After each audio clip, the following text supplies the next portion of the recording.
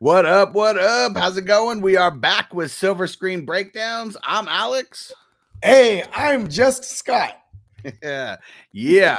And we got a dope movie to break down. We're breaking down Draft Day 2014 movie with Kevin Costner. And this is in honor of the NFL draft. It's in honor of fantasy football drafts that are getting started right now.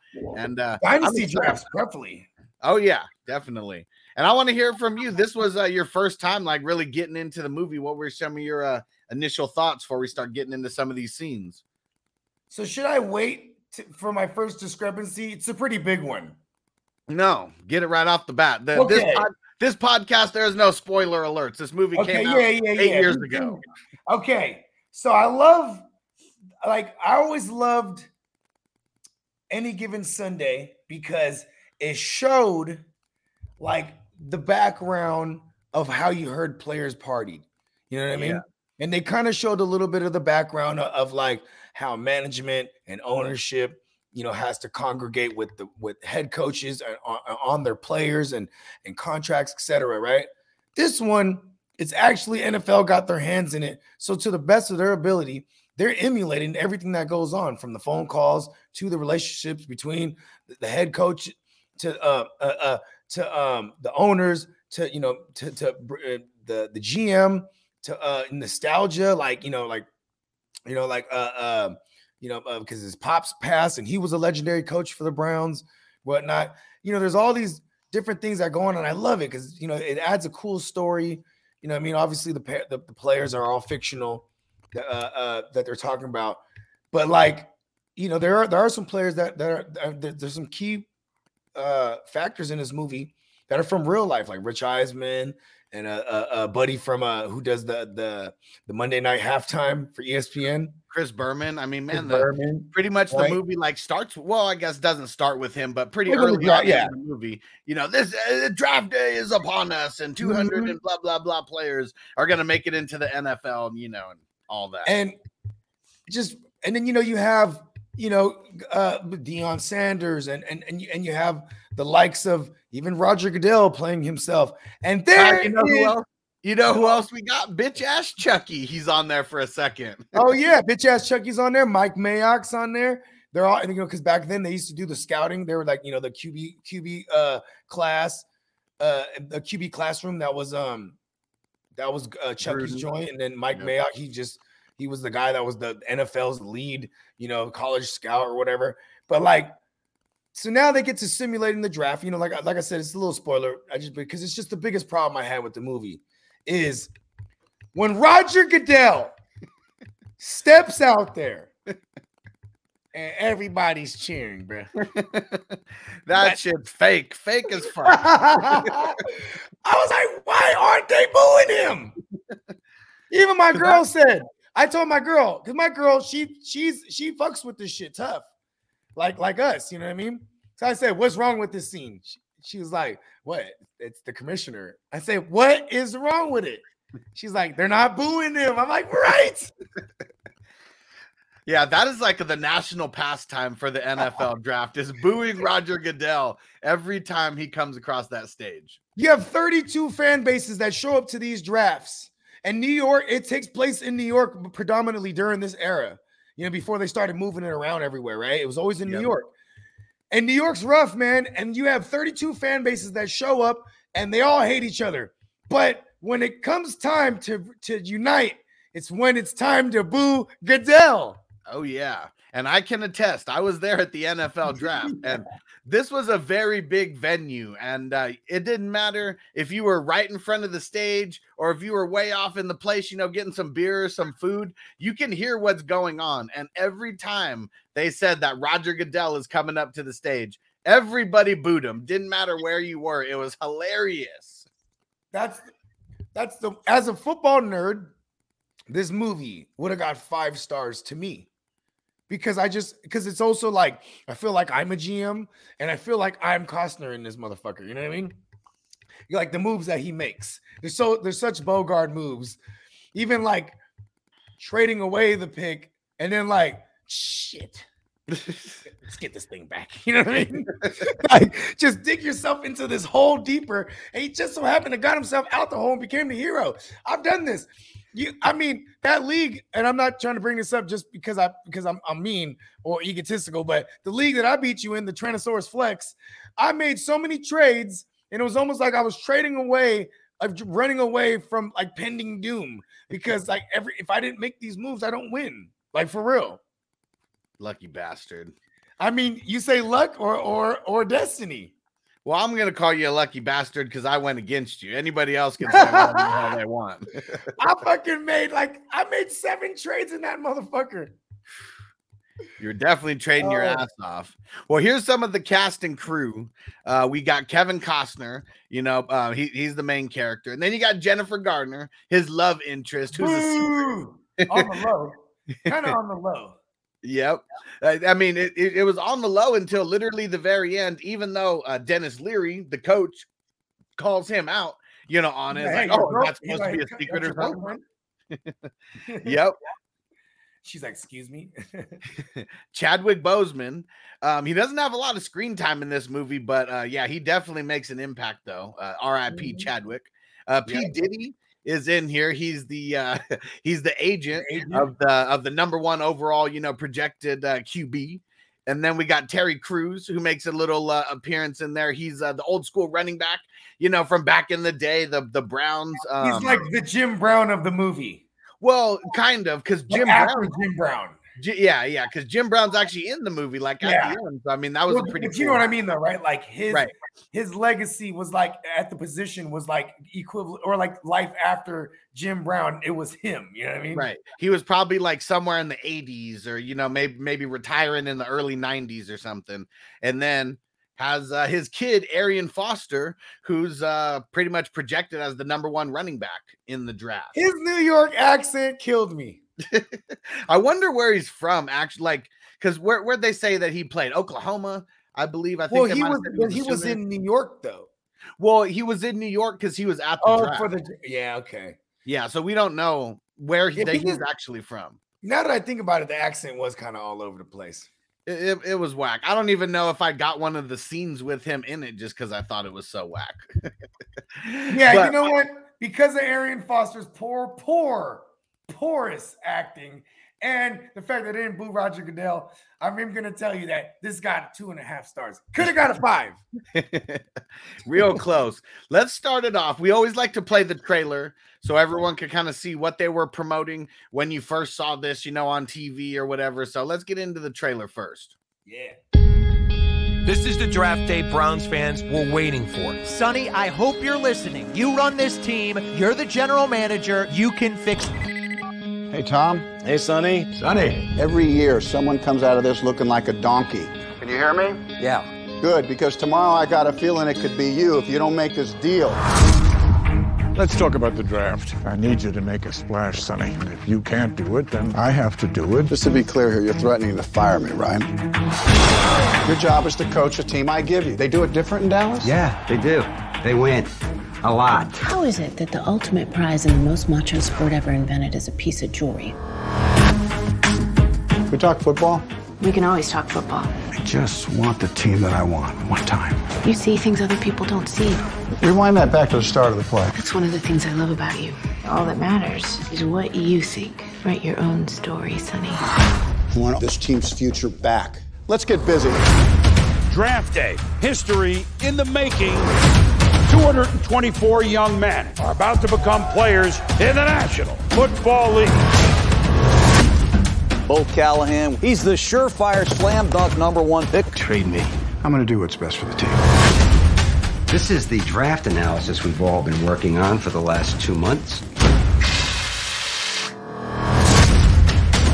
Just made a trade with the Seahawks. Sonny, that's our future. You sold a cow for magic beans. How does the entire world already know about this, Mom? Because I just tweeted it. You're on Twitter?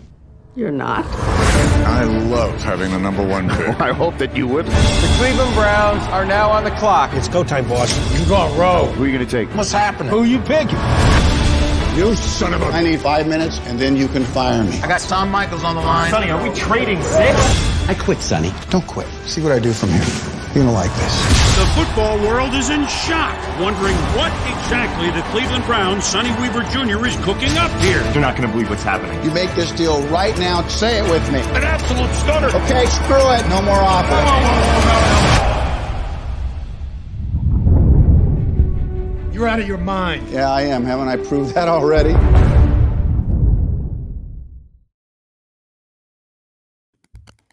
All right. So my biggest beef with the trailer is them using real players in the trailer when every single person, that we see in the movie is obviously a fake player, but most of those players are on the Chiefs. But any other player that we actually hear their name, they're fake players, and they're talking about different trades and things like that. Mm-hmm. So, I mean, I don't know if the trailer really does the justice. The trailer tells the whole movie. Pretty much. Pretty much. Like, you don't know the specifics of what is going on necessarily, but the whole movie. Yeah, from start to finish. It's still a good movie, though. I'm looking forward to breaking this thing down. Oh, yeah. And so where we're going to start, at damn near the opening scene here. So it starts off with Seattle knowing that they want to trade away the number 1 pick, but they're not going to do it unless they get someone to overpay. And so he goes to the one person who he thinks is most desperate in the entire NFL, someone whose GM, job is on the hot seat, more or less. And it's crazy because later on you find out he's literally only been in Cleveland for 2 years, and they're already talking about firing him going into year 3. Well, isn't that not a foreshadow of what the league has morphed into? It's literally not for long when it comes to these coaches and GMs now too. It's not just players. Yeah. I mean, I felt like the GMs out of everybody had kind of the longest leash though, because they're giving them real money. Like with the GM, I mean, some coaches, you may get a year, and you prove that you really suck, but I don't know. These GMs, they seem to get a little bit of a longer leash. Mm-hmm. So let's start it off with this first big scene with the Seattle Seahawks and the Cleveland Browns.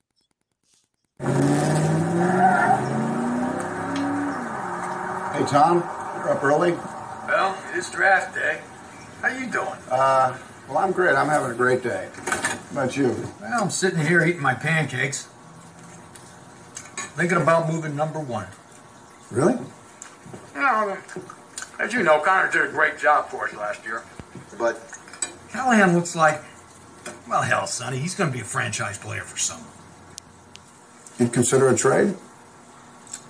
I'd consider the right one.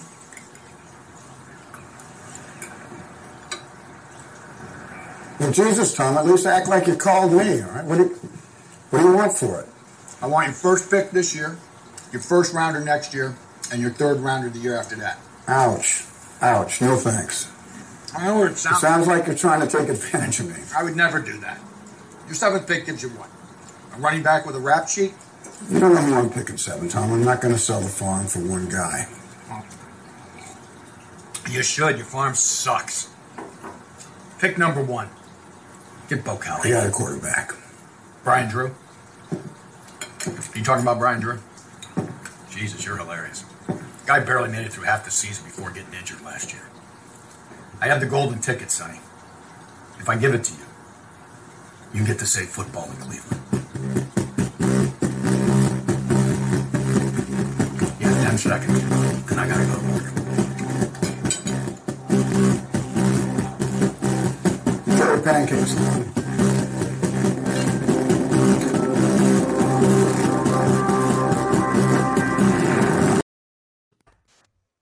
So right off the bat, you see negotiations at its finest. Because it even pissed off Kevin Costner. Well, Jesus Christ, act like you called me. Like he wanted him to tell him what he wanted. But really in these negotiations, you're supposed to try to see if the other person will offer something, first. And I mean, that's a big ask right there. 2 number 1s, which it's crazy the way that they word it. Okay. Oh, you're going to get our 3 number 1s for the next 3 years. But they're really talking about swapping, number 1s then won number 1 the next year, and then a 3rd rounder the year after that. He declined it like a dummy. Because that deal was only within that 10 seconds. Yep. You know what I mean? And you know what I like about that? It's like, I'm a stickler for good acting. And like, there's a lot of bad acting in this movie, right? But like Kevin Costner, he's really good in a lot of moments. Like, for example, right when he said, he goes, he said, what you doing? I'm sitting here eating these pancakes, thinking about moving number 1. He said, really? Like, that was like a genuine, like, oh, for real? Like, you know what I mean? Yeah. Like, if you already had the word or heard the rumors that Seattle was trying to move off the 1, you would be like, okay. You know what I mean? That was the first time he ever heard about this. He knew this was an exclusive take right here. You know what I mean? Yeah. Like, oh, really? You're really willing to trade it? Like, you know what I mean? Then he's like, okay. Then demeanor changes a little bit. Then when he starts talking about the deal, he's like, or when he starts patronizing him about what he needs to do. Oh, you're gonna take a fucking running back with a rap sheet? Like, what? Like, cause then it's also like, oh, it's that obvious. Like, you know what I mean? Because he's the son of a Browns legend, you know what I mean? Yep. And like, yeah, that was great right there to me. You know what I mean? Yeah, and especially like at this point, I mean, we're talking about this is the beginning of the actual draft day, early morning. I mean, I think it said it was like 10 o'clock on the East Coast. So it's like 7 o'clock, on the West Coast in Seattle. This is a big time move that no one knew that this was going to happen. And now he's getting first crack at it. And he doesn't want to sell the farm right away, but he realizes the farm sucks. Oh yeah, the farm sucks. You got an injury-riddled QB. Like, this was every Bogard move that you could pull out. Hey, real talk, because like that kid's supposed to be nice too, like, or at least like he's not bad. A Brian Drew. Yeah, and then he's like, oh man, what do you mean the kid that got hurt halfway through the season? Like, like, recency bias is like key to trades. Oh yeah, and just fast forwarding, a little bit. It's really funny because Sonny, Kevin Costner, then he goes and links up with the owner of the team. And we saw it a little bit in the trailer where he takes him to a water park just to let him know, you got to make a splash, Sonny. You got to make a big splash. People pay to get wet. All right. And pretty much telling them that he's going to get fired, if he doesn't make a splash. Hey, you know what's funny too? He probably bought that. He probably bought that water park because that's how these billionaires rock, right? Listen, I bought this water park just to show your ass. You need to make a splash, bro. You know what I mean? And he took heed to the words, though. Yeah, and I don't. He didn't tell him yet. He didn't tell him yet that he got the call. Exactly. That was just kind of under wraps. He's the only one who knew, Kevin Costner, that was even. But the owner did know, though. Well, he told him to make a splash. He wanted him to do something. And it was because he says it a little bit later, Kevin Costner, that the first 2 years that he was there, he didn't really get to draft his guys. So this is like, I want to win with my team. Yep. Because trading for all these future picks and everything, I mean, he thinks that he's going to be gone anyways. And if I was a GM and I know that my ass is on the line, like right now, why not sell the farm for the future to win like right now? Man, that's where the Bogard move really comes into play here because, whenever somebody says, say you're trying to move Tom Brady right now in a dynasty, you know what people will say? They'll say, and then, this is probably super flex talk because that's just, we're talking our world. People will be like, man, Tom Brady probably got like a year left. And it's like in fantasy or even in reality football, you're supposed to think win now, no matter what. And he thinks they can win now. He doesn't think they need a rebuild. He just thinks they need to add some key pieces, and they got something here. Damn right. And so when he's actually talking, at the water park to the owner, he's talking about the QB. He's the owner. He's like, I heard we need a QB, and he was like, we're at 7. There's no way he drops down to us, and there's no other QBs that are going to make an impact right away. He's like, well, make a splash, Sonny. Make a splash. And then he starts talking shit about Brian Drew. He was like, yeah, all we got is Brian Drew, the guy with the injury-riddled knees. And Costner was like, you wouldn't even think that unless I told you that last year. So then he had to go back on a comment that he made a year ago. And you know what's funny about that too? Is like, I always wondered what owners how owners get affected. Like Jerry Jones is a funny owner because he's in the mix. Like he'll be like, you know what they say on Twitter? They say we need to trade up for this Bo Callahan. They say they don't like Drew Lock. You know what I mean? I hear the people. Like I wonder if there's the owners like Jerry Jones where they hear the noise, or if there's the other ones that just block out all the noise and just want because this seems like one of those owners that hears the noise.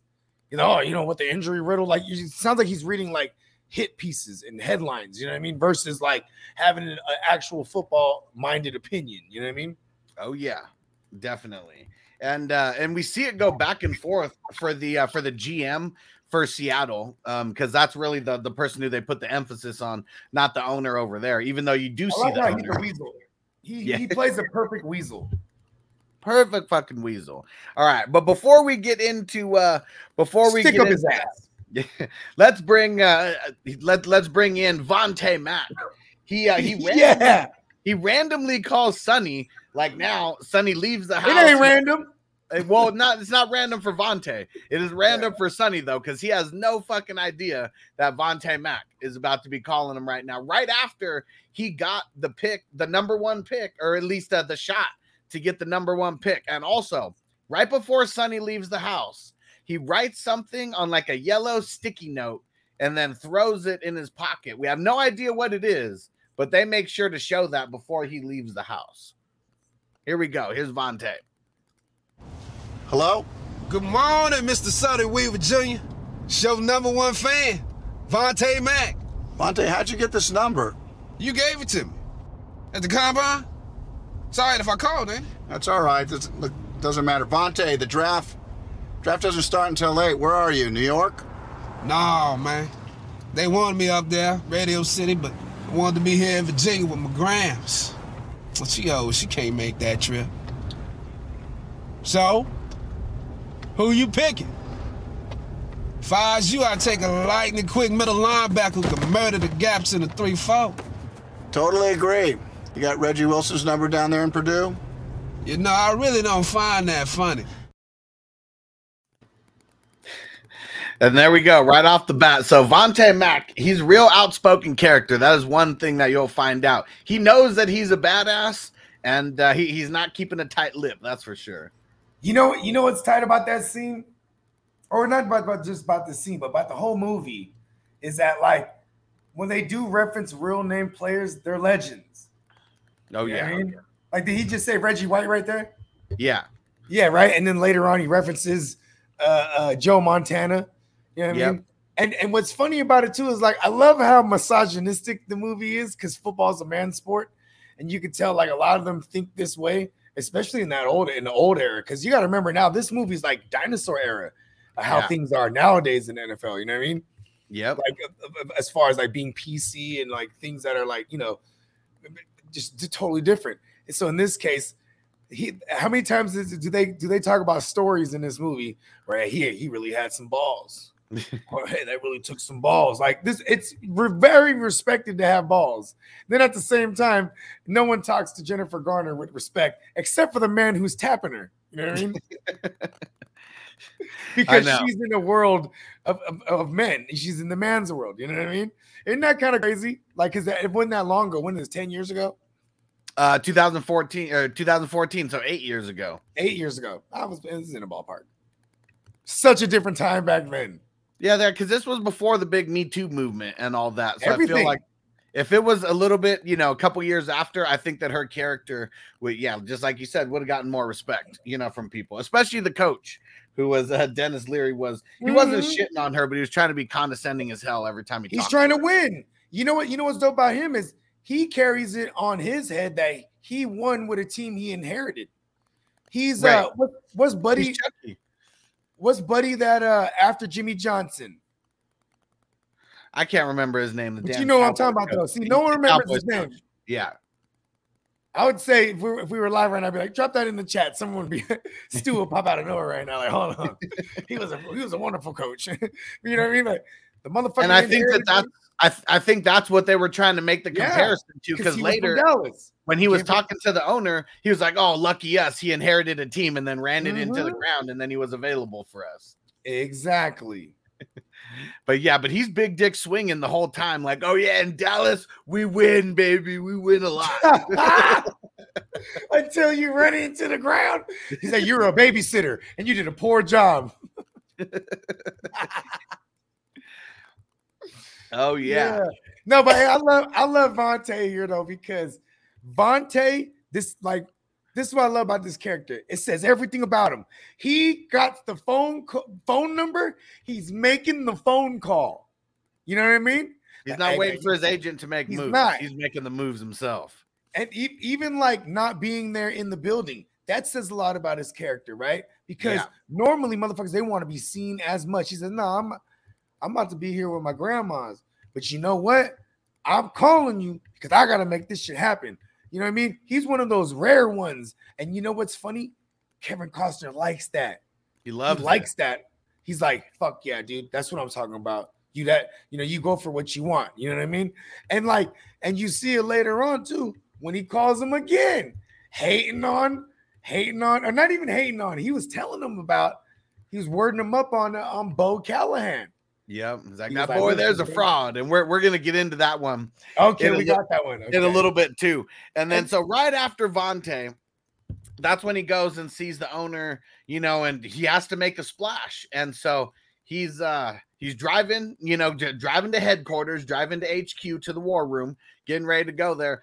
And then he calls the GM for Seattle, and the GM for Seattle, he was like, I don't have that scene. I wasn't able to find a good version of it, but he's in there, he's talking to the owner, and he was like, man, I really thought that, I could get Sonny Weaver Jr. He should be real desperate. His dad just died, a week ago. And like, man, this guy sounds like a total scumbag, and then he gets the phone call and it's Sonny. And he's like, ooh, it like shows the phone to the owner. Yeah. He's like, fleece him. He knew that he had him right then. Yeah. And so Kevin Costner's like, all right, I'm ready to do this. 2 number 1s and a number 3. And then, just like you're supposed to do, the guy takes it away. He's like, that was a different world. I was eating you told me to enjoy my pancakes, and you didn't like that offer. So now we got to bump it up. And the most first-round draft picks that you could trade away in the NFL is 3. And that's what he said. We want all 3. All 3 of them. All 3 of them, like the Italians would say, hey, give me all 3 of them. And Costner didn't want to do it, but he ended up pulling the trigger to make the splash to give Bo Callahan. Yep. And like he started that was the moment he started like, I'm doing what I'm going to do. You know what I mean? Because he has this whole ass team, and he has everyone's job security in his hands as well as his.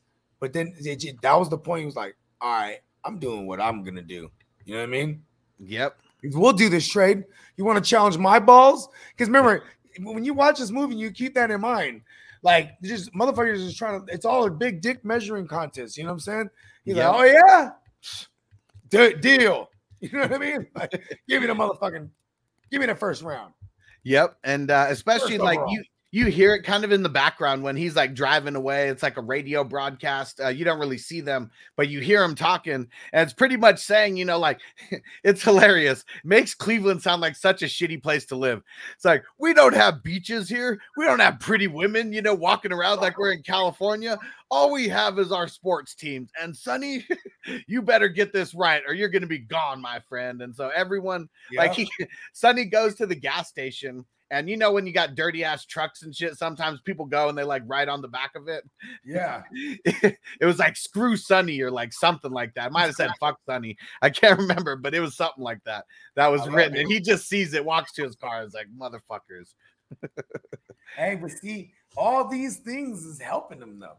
Because he's under this enormous amount of pressure. Immense amount of pressure. There you go. I'm a lyricist. I wanted a better word than that. You know what I'm saying? And then it's from 10 in the morning Cleveland time all the way up into the goddamn draft. You know what I mean? So how many hours is that? They start at 5 all the time, West Coast time. So that would be like 8 o'clock. So from 10 o'clock to 8 o'clock, bro, the whole time. Yep. Yep. All right. And then So I got the scene here where he actually walks into the war room.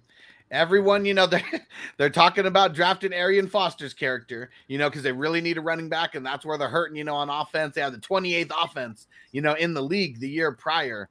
And Sonny comes in and makes a splash. It looks a lot different than it does in the trailer. So here we go with the scene. Morning, Sonny. Morning, Sonny. Morning, Hey, Sonny. Guys. Just telling Jelly Donut and the guys here my favorite Ray Jennings story because they're telling me we have not yet decided. I mean, we're not seriously considering anybody else, right? What are you doing, Sonny? Just made a trade with the Seahawks. For? The #1 pick. You got us both, Callahan! Certainly appears that way. Allie, you here? Yes. Is this going to screw us up with the salary cap? Moving from 7 to 1. It's about another $1.5 million we weren't anticipating for this year, maybe an extra $5.5 million in signing bonus. We have that? We can make it work. Let me get into it. Pretty good news? Huh? #1 pick?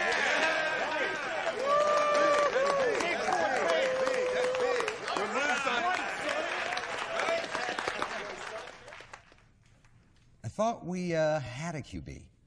Tell me, what did we give up? A #1 pick this year. And? First round pick next year. Okay, well, that's a lot, but you get a chance at a player like Callahan. And the year after that. You gave up 3 consecutive first-rounders. Sonny, that's our future. No. Bill Callahan's our future. $30 million, Sonny. Excuse me? $30 million. That's what you're paying me to coach this team for the next 6 years. Did it cross your mind? Did you think it might be maybe important to discuss this decision with me first? No. It's my call. As you can infer from Coach Penn's reaction, I just put all our asses on the line. For a kid I think we all agree is pretty good. Until about 10 minutes ago, I don't think any of us thought this was possible, and I seriously doubt that we have looked at him the way we might have. That's my fault. All right, guys, that's on me. Now that's changed. So if we go ahead with this, if we pick him and find out tomorrow that he has got knee problems, he's got bedwetting problems, or he's got goddamn OCD, we're all going to be fired. What's beeping? Yeah, and so what I like about this is the way that it all unravels, because Sonny knows that he overpaid. I mean, that's the only way you're going to get the #1 pick is by overpaying. So it's like everyone's happy except the coach. Like, so what'd you give up? First rounder this year. Doesn't say everything. What else you give up? Because you already know you're not just swapping first rounds. Yeah, and getting it. Oh, first rounder next year also. And then then one of the Stooges jumps up. Yeah, that's cool because it's for Bo Callahan. And then the coach like, and what else? He's like, and a first rounder the year after that. And that's when everybody's like, oh, that's our whole future, we're gonna lose our jobs. We're gonna lose our jobs, god damn it. And then he stunts on him, he flexes on him. He basically says, listen, I get paid more than you, motherfucker. I get 30 M's for this. Yep. He's like, you paid me to do this shit, right? You didn't think you was about to talk to me? And I mean, that wouldn't happen in real life, though, for sure. I mean, if a coach is locked in there for multiple years, there's no way that a GM would make that move without like at least talking to the coach, even if it's still his call, no matter what. See, those are the type of things where it's like then that week, I mean, right away you would hear it would be Ian Rappaport or something, right? He'd be like, yeah, and the Browns just traded up, and apparently there's turmoil. Had no discussion with the head coach. You know what I mean? Like, you know what I'm saying? And, apparently, then you hear Dion. Yeah, man. He know his job's on the line. he willing to do that right now. Especially with all the news that we're seeing and everyone talking about how, he's pretty much on the hot seat with his job. Yeah. This would be something that'd be heavily covered. And right after the scene cut out, that's when the owner calls and he's all hyped. He's already getting ready to fly, to New York. And it's funny, on one of these podcasts or whatever that I watched, he was like, I already got the #1 shirt, with Bo Callahan's name on it and all that. And he got the jersey made. I'm here with our equipment manager. Yeah, it's funny because so someone made like a video about this, and it was like the things that were wrong with draft day, and that was one of the things that they had were wrong. They were like, no way that he can get a jersey made, within that amount of time or whatever. And literally now at the NFL draft, I mean, they're screen printing the shirts, or not, just ironing on all the names and the patches, and all that shit. They're doing that right before they take the stage. Well, here's a quick story. When we lost, when the Warriors lost to the Cavs, right? Like that same week, if I remember correctly, we ended up getting Kevin Durant. So it was like we won the championship already, right? And what was crazy is before they announced it, before like when the whole world found out about it, I heard from my lady. My ladies got the partner, and that motherfucker worked with somebody who works for the Warriors and was like, oh, we just ordered a bunch of Durant jerseys to be made immediately, right? Damn. Right. And we're like, what? You know what I mean? And then like 4 or 5 days later, the motherfucker gets announced. So it was like, you know what I mean? Like, that's because they wanted to have it right away. And plus probably took that long to get the contracts all together, you know what I mean? But the agreement was made already. You know what I mean? Yeah. You want to have those jerseys ready to buy, start making that money right away. Actually, maybe that wasn't too long after that neither, actually.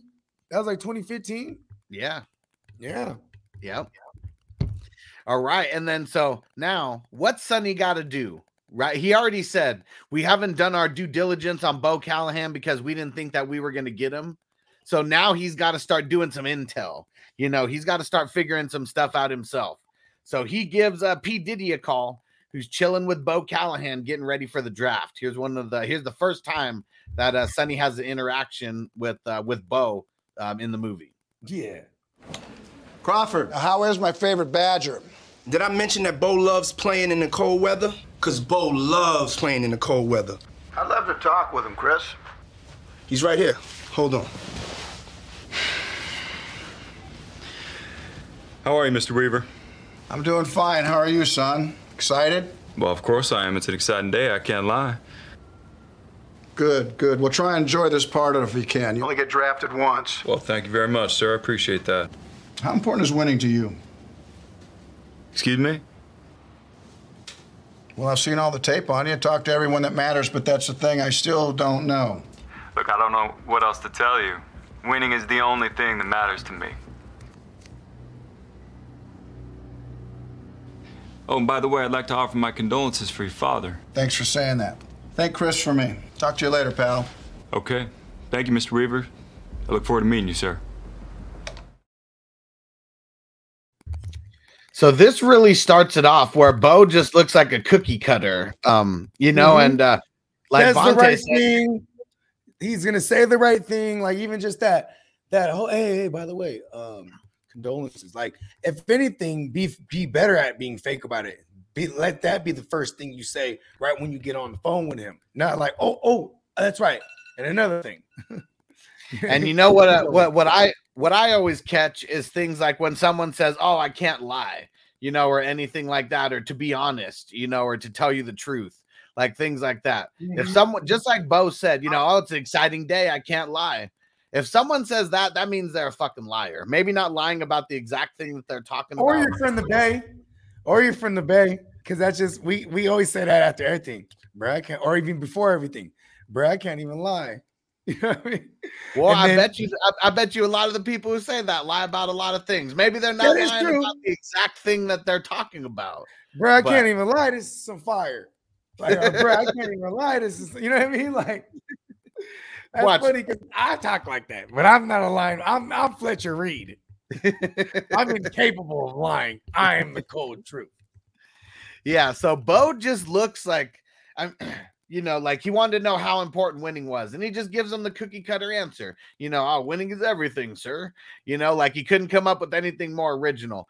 And you see Sonny with that yellow sticky note that he had in his pocket that he wrote earlier. That's like the sticky note is like a character amongst itself, you know, but it makes little cameos like here and there because like that was his initial gut instinct of what that's the only thing he trusts at this point. Yeah. He only trusts himself, but he can't even trust himself. He has to write something on this paper, and he trusts that the paper is going to tell him what he needs to know. He doesn't even trust himself right now. But the fact that he wrote whatever it is on that paper that we're going to find out about is that is the ultimate reminder of him, because that's all he trusts right now. Because he keeps coming back to that, back and back. And so we already know about we already know they got the #1 pick. We already know that the owner knows. And then Sonny's mom calls him and starts talking shit. You see it, you saw it in the trailer in the beginning. She was like, "You traded a cow for a whole bunch of magic beans." And he was like, "How do you know that?" Also, the trailer was wrong. She was like, "Well, I tweeted it." Well, Vontae Mack was the one who actually tweeted it, saying that his Vontae Mack right now is doing his thing. He's moving the chess pieces. Yeah, and so one little piece that got cut out of the scene earlier was like he was trying to get Sonny to tell him if he was going to the Browns, and he was like, "I've seen all the mock drafts. If you don't take me at 7, I drop all the way down to like 15." Yeah. So there was like, he's telling him how much more money that's gonna be, or how much money it's gonna be less. And this Vontae was playing it right. Yep. And it's funny because especially like this year, anyone who was watching any mock drafts, throw those shits like out the window. Back then, it was probably a little bit more easier to know who teams were going to go for because teams weren't taking chances like they are now. Like they had to get guys that they needed.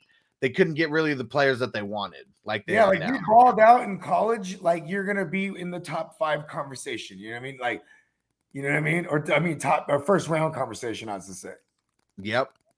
All right, so let's get this the next scene where Sonny is calling Vontae right after he finds out that Vontae tweets about the Browns moving up to the #1 pick and him saying, "Sorry, Browns fans," or "Sorry, Cleveland. They moved up to #1, so now you're going to get Bo, not Vontae. Sorry to be you." And here we go. That ball you want to take? That there's a mistake. Callahan. Callahan's a poser. Yeah. And what do you know that every scout and coach on earth does not? I know we got sacked 12 times last year. No, it was 11.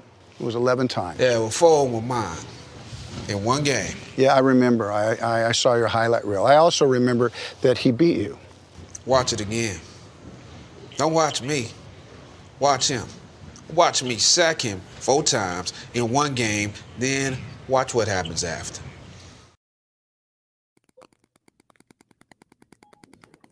There we go. And Vontae letting them know. And one thing that I like about this, when they do the little cut scenes, it's so weird how like if you're watching Vontae, his body is like over Kevin Costner's like little split screen. It's like kind of weird how they keep doing that. I don't know exactly like what the point of that is necessarily, but it looks cool. That was their cinematic. That was their view. I mean, what's the word I'm looking for? That was their styling. You know what I mean? That was like it's like when I'm writing a song, I'm looking for my rhyme scheme on here. I'm looking for the style of how I'm gonna be on this song. You know what I mean? I'm not like Nas or Snoop, where it's like they're just gonna get on every track and do Nas and Snoop things, right? Like, you know, I'm like Jay or like E40 even, like where you know you're gonna flip it in different ways accordingly. This is just how this director, or you know what I mean, and the editors figured that this is how they envisioned it. You know what I mean? Like, yep. See, nowadays you have FaceTime. That's more prevalent. I mean, they had FaceTime back then, but it's like, I see that would be more realistic if they were on the FaceTime, because people want to see motherfuckers' eyes and be like, you know what I mean? Right. Motherfuckers telling you the truth or not. You know what I mean? But that's how old school Kevin Costner is also. I think that he'd just be the guy to call you, just a normal voice call versus FaceTime. It's a good point. Now, but there's a whole bunch of falling out, because now there's the fallout with Vontae. Now there's the fallout with Brian Drew. Okay, so Sonny, he's going through, he's walking through the whole HQ, and then he ends up going into the weight room and sees the strength and conditioning coach, and he's hyping up some big ass motherfucker who's deadlifting, some who knows how much. And he's like, "Hey, you hear about your boy Drew?" And he was like, "What?" He was like, "He's not even supposed to be working out." Or he was like, "Oh, you hear what he squatted?" He's like, "He's not supposed to be squatting anything." Squatted 400. 400. Yeah. And hey, listen, he's throwing it 15 yards longer down the field, bro. I seen it. And you know what was funny? He was like, "Have you heard about these secret workouts with," I don't remember the wide receiver's name. And Kevin Costner doesn't know about it, but he still says, "Yeah." Just to make sure that he doesn't seem like a dumbass. He was like, he's saying he's throwing the ball 15 yards farther. He's like, "I wouldn't believe him until I saw what he benched. Ask me what he benched." He's like, 250 10 times. 20, he's like, I think he said 25 times. Yeah, he's like, that boy's in the best shape of his life. Right? But yeah, I love that. The best shape of his life, because that's like key. Because we already know, like, at least from what we've heard. No, I'm just saying, you always say that, right? In the NFL, like, yeah. Like Michael Thomas, you know what I'm saying? If he's not ready for training camp this coming up, right? You know what I'm saying? Once he starts putting out videos of him working out and shit, he's gonna be like, "I'm in the best shape of my life." You know what I mean? Got to. And especially when we're hearing, so the last time we hear about Brian Drew, it's the owner talking shit to Sonny about how they need to move on. And he was like, "We finished at 6-10 last year." And Sonny was like, "But we were at 5-1 until Brian Drew got hurt." Exactly. He's like, "Well, yeah, the guy's got weak knees." Ooh, watching football, owner. Yep. But so that's what we know about Brian Drew. He's 5-1 before he busts his ACL or whatever, something with his knee. I'm assuming it was an ACL. You know what's crazy? That's the Brian Hoyer story, bro. Yeah.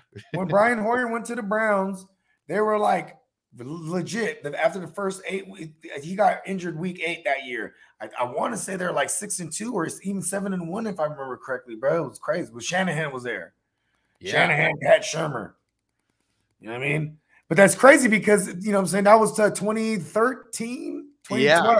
It's literally like the exact same time. So, I mean, Brian Drew could be Brian Hoyer. Like, that could be the for real, though. It sounds like it, right? They kind of stole a little bit of his. I just realized that his name is Brian Drew. God damn it. We figured it out. Look, hey, listen, that's kind of tight, loosely based. My girl was asking me that too when we were watching it, or when I was watching it, she was like chiming in. She was like, is it based on a true story? I was like, it's based on nonfiction. You know what I mean? That was the best way I could explain it, right? Right.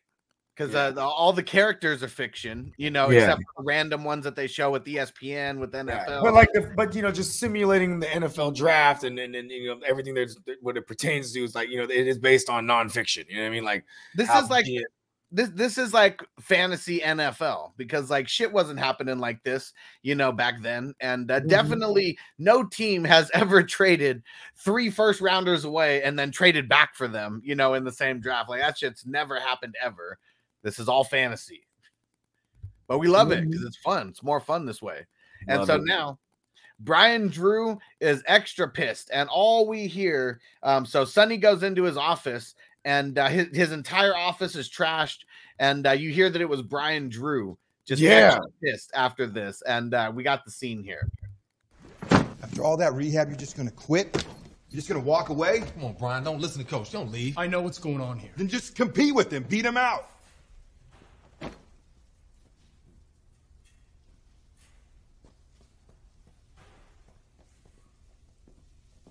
Did you trash my office? Trade me.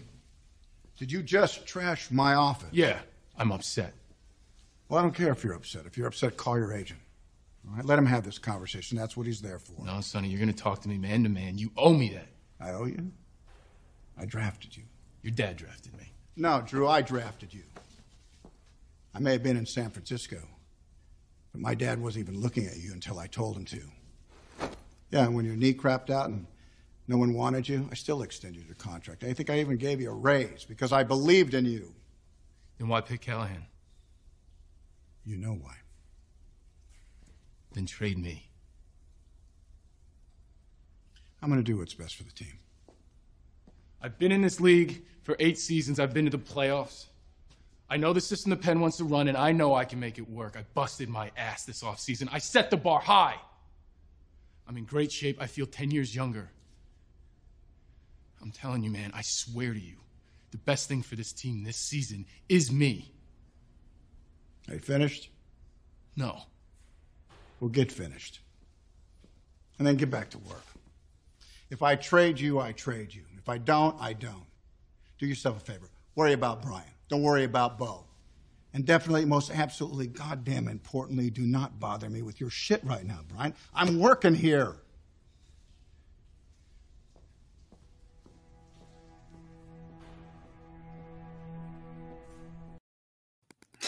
So it's funny because Brian Hoyer.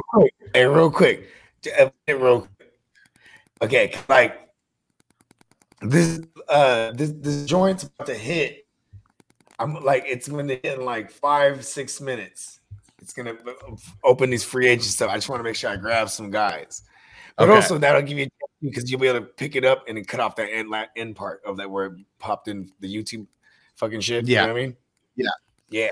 Okay, cool. Yeah, but I just want to, you know what I mean? I was just about to text you, but then the clip ended. You're good. You're good. And then so you hear it right there. Sonny is the one who was all in on Brian Drew. He was like, he was like, I'm the one who drafted you. And he was like, bullshit, your dad drafted me. He was like, no, I was in San Francisco, but he wasn't even looking at you until I told him to. Right. You know what I'm saying? Put him in his place. Like, listen, I'm like, his dad was so old school, he wouldn't have never took him, but he trusted his son, right? You know what I mean? Yep. Hell yeah. And then he was like, even when your knee crapped out, nobody wanted you. Who extended you? I extended you. And I gave you a raise. Yep. So he was always believing in him. And that's why I wanted to play this scene, because just hearing his real thoughts, Kevin Costner's real thoughts on Brian Drew, we needed to know about that, because. And you know why he tore his shit up, right? Because he's like, did you tear my office up? Yeah, trade me. Like, oh, I'm a problem. Now move me.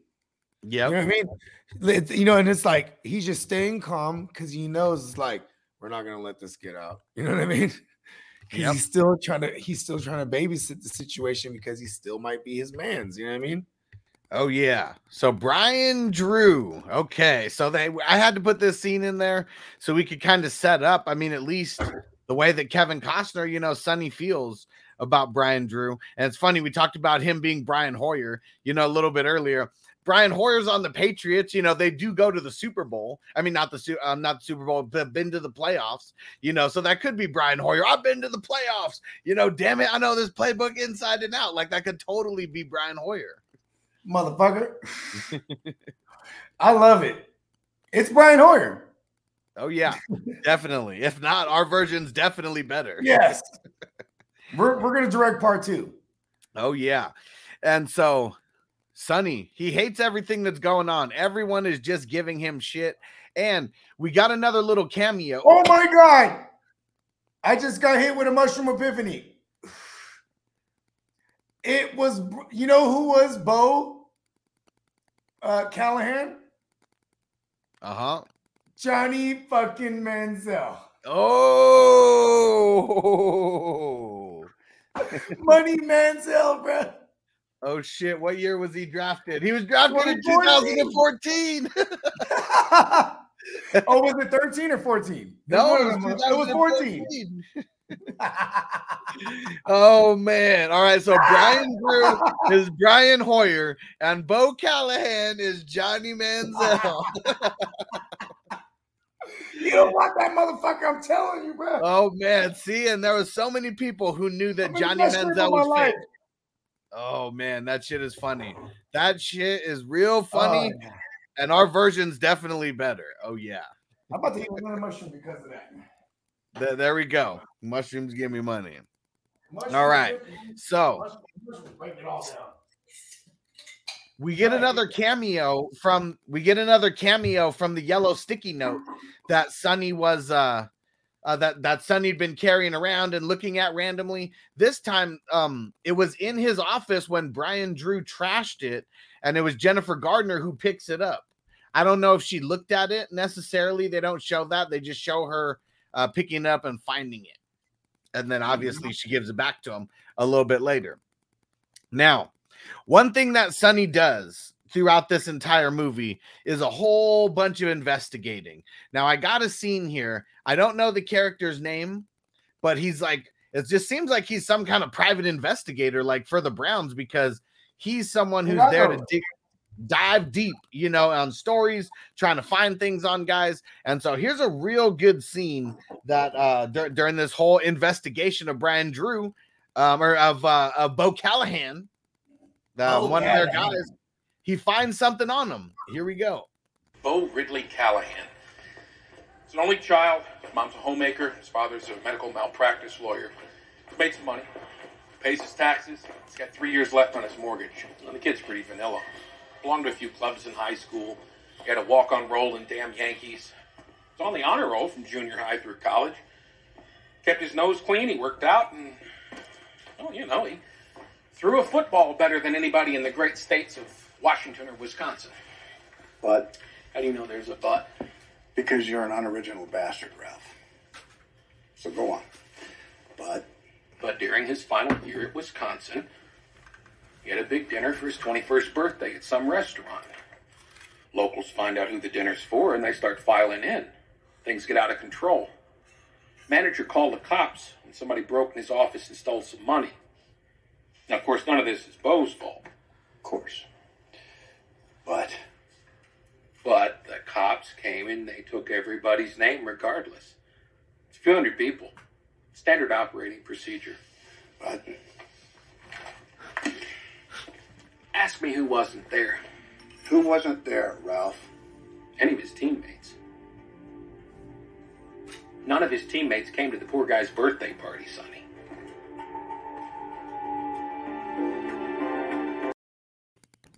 These little nuances. If no one like that motherfucker. If 80 guys are on a college football team, there's not one guy who comes to your team, who comes to your party. You're a fucking dirtbag. That means everybody fucking hates you on the team. Hey, listen, bro. He probably sent the invite too, and the invite was probably like hella pretentious as fuck. It was probably like, come to your favorite QB's party, because if you're not there, you aren't my minion or something. It was like, man, fuck this motherfucker. Yeah, so that's really all we're getting from Bo. Like he looks like a liar. He looks like someone who's trying to always say the right thing. And now we know that none of his teammates really like him. And Sonny, doing his due diligence, he calls up the coach for Wisconsin and he's asking him, you know, about it. And the guy's talking shit back to Sonny. He was like, "Really? You trying to tear this kid down or what?" He was like, maybe it was just the cops not wanting to put any of the get any of the players, you know, in trouble for being there. But the thing is, everybody who was there, it's not like, I mean, there was one person who stole money, you know, from that manager or whatever that they said. Everybody else was just there for the party. So, like, I don't know why having their names down on this list would get them into trouble as like a suspect of someone who actually like stole the money or whatever. It was the universe. The universe was telling them. He's Johnny Manziel. He never doing coke in the back room. So now Sonny's really wants to dive a little bit deeper. And so now they go back and they have a film session. Vontae Mack already told them, go watch the game. He was like, I sacked him 4 times out of his 11 sacks in the entire season. Go watch me sack him and then go watch what he does. And that's what we're going to watch right now. Yeah. Anyone in the 420 crew, it's time to spark it up. Yeah. Oh, man, that is sick. He absolutely bull rushed that right tackle. Bo didn't even have a chance. Yeah, I got to give it to the kid. He's got a wicked first step. See what he does on the next play. All right. Speed kills. Look at that. Yeah, look at that. He gets frantic. My favorite thing about rookie QBs, they get frantic when they think they're going to get hit. Although I got to give him credit. Barring those 2 plays, he was brilliant. He threw 4 TDs, including the last one to win it. Take us down to that. Yeah.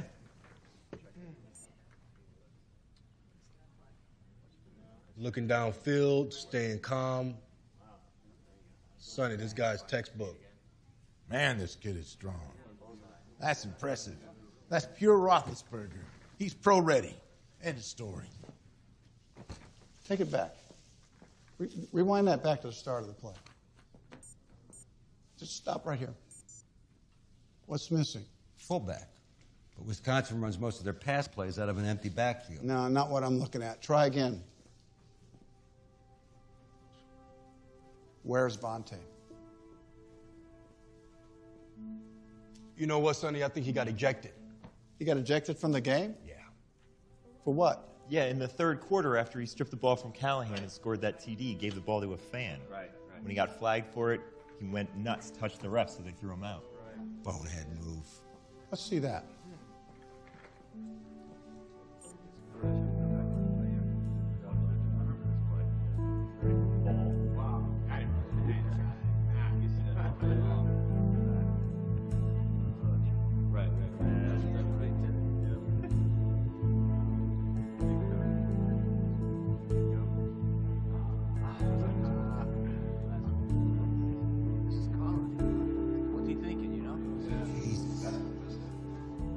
See, that's it. There you go. He's showing off. Can't do that in college. Can't hand the ball to some girl. It's not some girl. It's not some girl, guys. That's his sister. She died about 6 months later.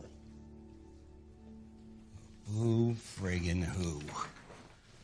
We ain't running an after-school special here. We're running a football team whose offense was ranked 28th in the league last year. And I still need a running back. Man, you see all their bullshit reactions. Ah, man, you can't big league it like that. Like, show it off, man. Then he puts them in their place, hits them right in the heart that they don't even have. He's like, listen, he gave it to his sister. She died 6 months later.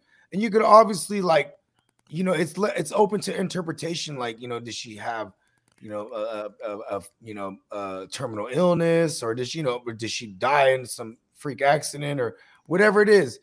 It's just the fact that he was, you know, in my mind, that's what I thought. It's like, man, maybe she was like dying of some terminal illness, and like he was like, listen, I'm gonna make this play for you. I'm gonna make a play for you. You know what I mean? That's what we think. I mean, that's the way that I interpret it. Right?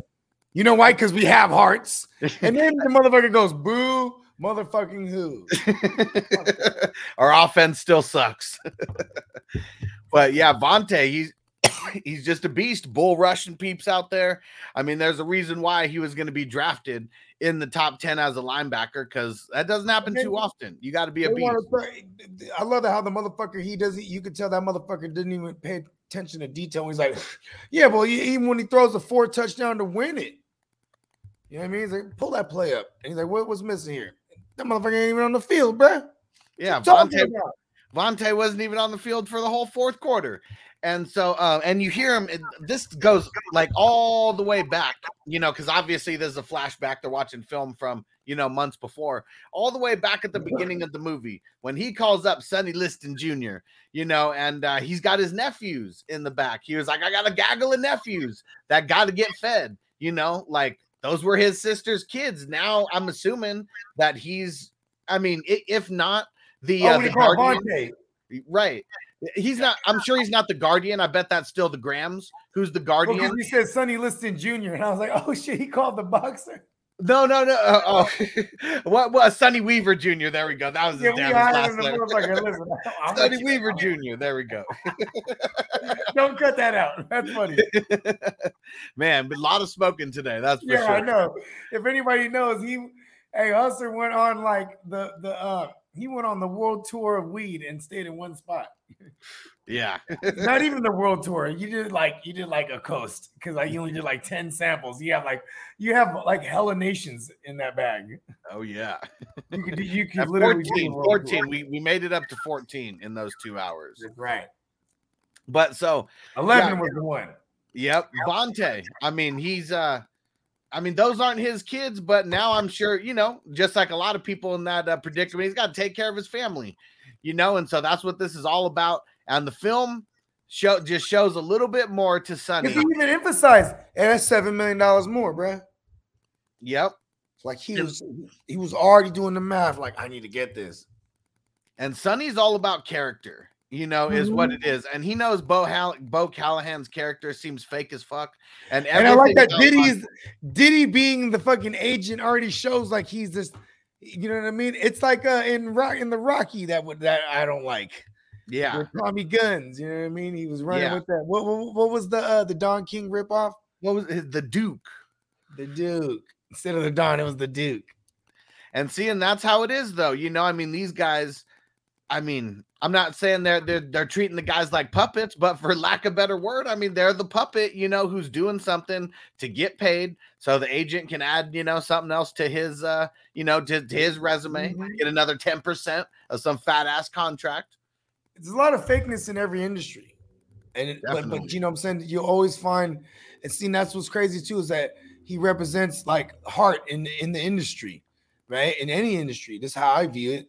And like what happens is a lot of times the heart loses, bro. The cutthroats win. You know what I mean? Yep. You know what I mean? But I like it because this is that Hollywood shit. You know what I mean? This is like the good old feel good story. Because it made me feel good when he's like, yeah, it's because he's a good kid. You know what I mean? He want to help this kid too, and the kid can help the team. It's all about everybody winning. Yeah. That's really what a general manager should be about in a nutshell, right? Yep, and everything's coming back to character. Him and Jennifer Gardner, they even talk about it.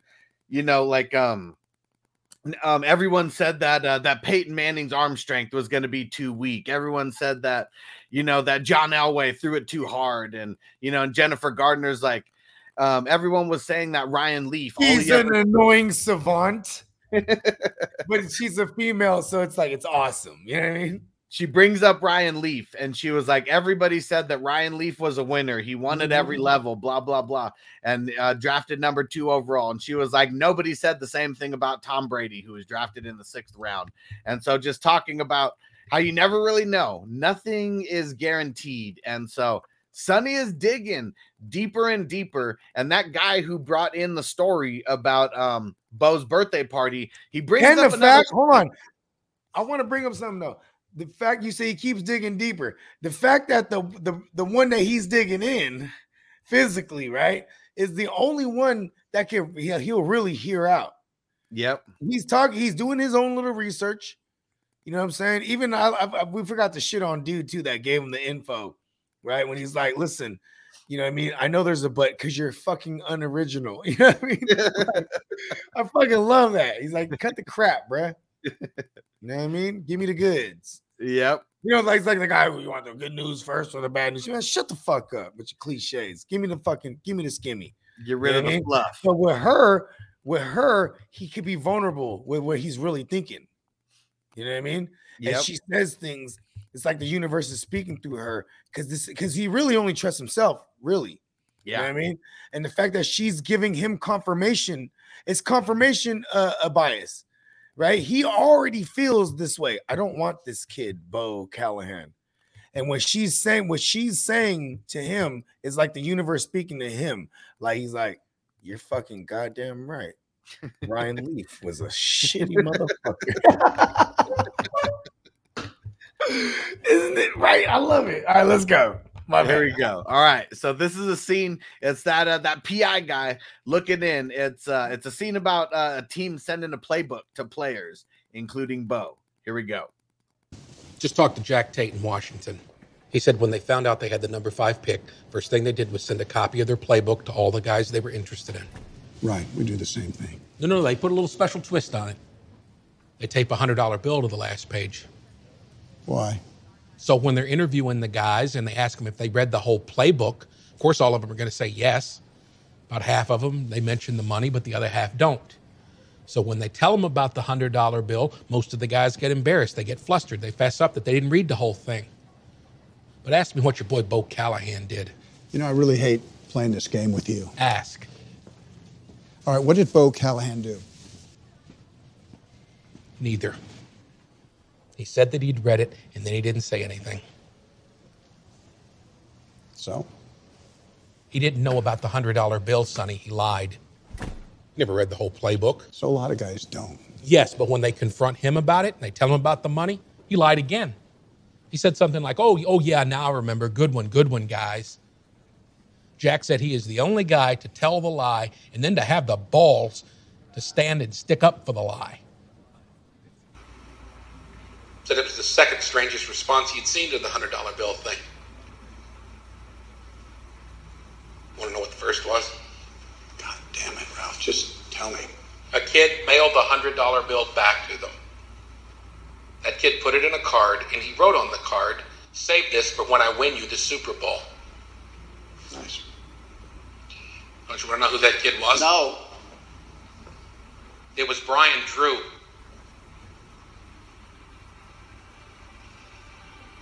It was Brian Drew. I love that. Dun, dun, dun. You know, because here's the thing. Johnny Manziel would have knew about any type of bill that he could roll up and do some cocaine. You know what I'm saying? and here's fucking the mind you, this is my version of it, right? Here's the fucking the movie Johnny Manziel version. Like, yeah, nah. Good one, guys. Get the fuck out of here. You would have loved that money too. You fucking sniveling little bitch. Bo Callahan. Man, and so you just see it. Bo's a liar through and through. And just like I said, someone who's going to say some shit, I can't lie, like always a lying motherfucker, behind that. And so just more character pieces. Bro, I can't lie. I hate those motherfuckers. See what I did there? Yep. I can't lie. I'm like too obvious. Hold on. Where is it? I'll be here all night. Fucking Bo Callahan, Johnny Manziel, lying motherfucker.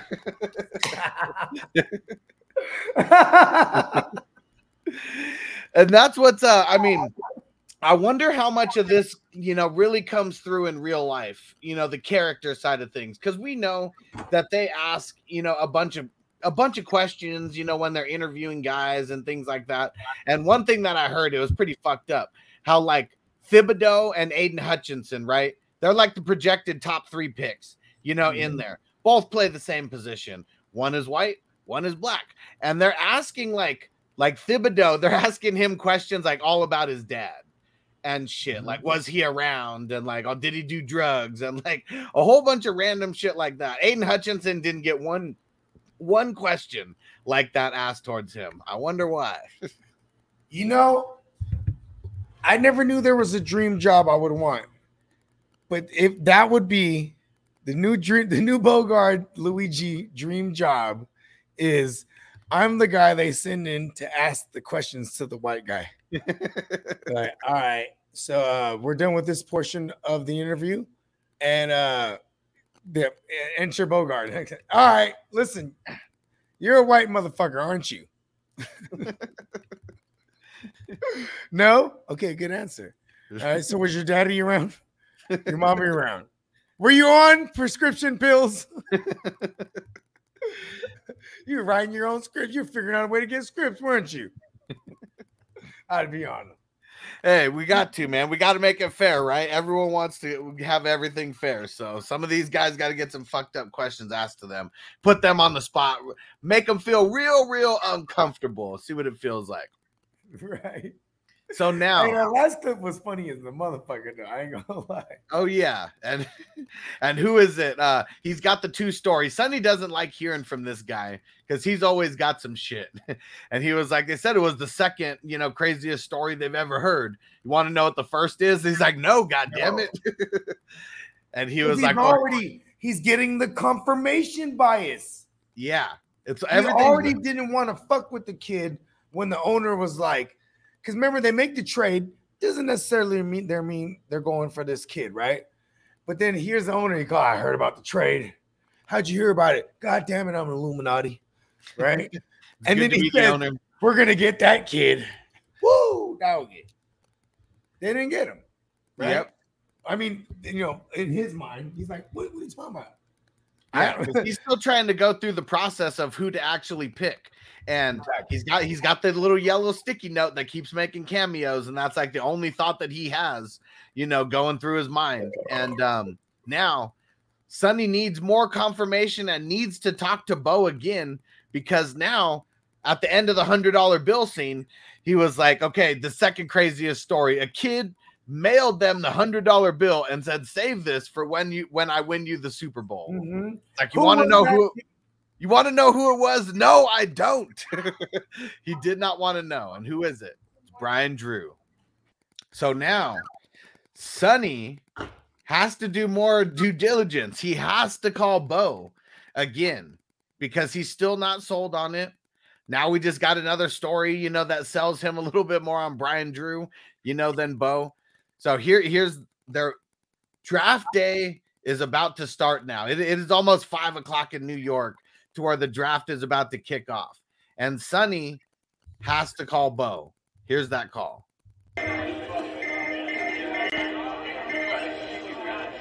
Sonny, my man. Well, I am excited to hear your voice. You wonder when you want to call us with that good news. Want to talk to Bo, Chris? Where's the man you want to speak to? It's the Browns. This is Bo. Hey, Bo, how you doing? Well, good, Mr. Weaver. Excited to be a part of the NFL, Good, that's great, Bo. Thrilled to hear that. Listen, I'm going to ask you something. I want you to be absolutely honest with me. You think you can do that? Yeah, sure, anything, Mr. Weaver. Bo, did your teammates come to your birthday party? What? For your 21st birthday party, I'm asking, did your teammates at Wisconsin come to that party or not? Look, Mr. Weaver, this isn't something I'm really very proud of, sir, but I don't really remember a single thing from that night, sir. You know what? I don't remember mine either. Thanks, Bo. Talk to you later. What'd he say? Nothing.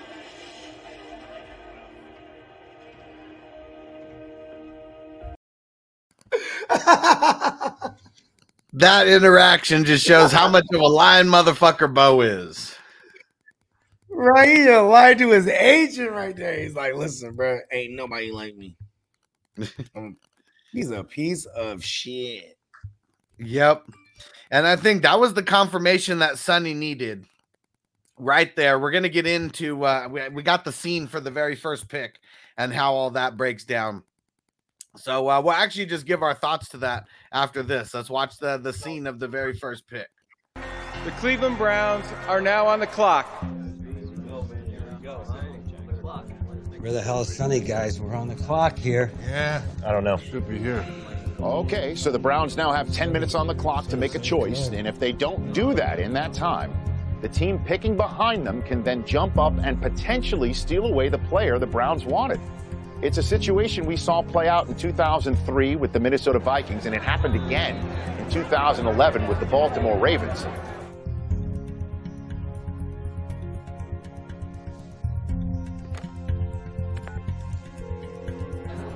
Sonny, yeah, thank God.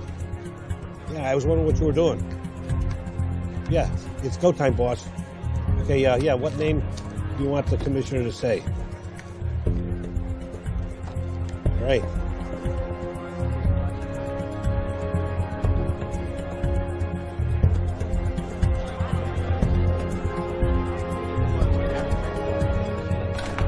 Hey guys, he's here. Sonny, thank God. Where you been? We're on the clock. Sonny, when are we sending in the ticket? Yeah. I already sent the ticket. You did what? What do you mean? You sent the ticket. It's tradition. We all send. New tradition, guys. All right, when this team starts winning, we'll go back to that.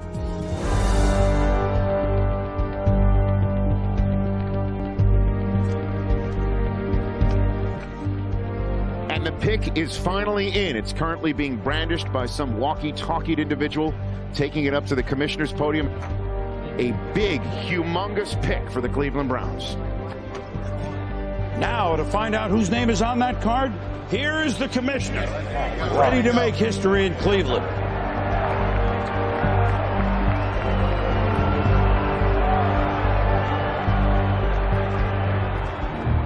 With the first pick of the 2014 NFL Draft, the Cleveland Browns select Vontae Mack, linebacker, Ohio State.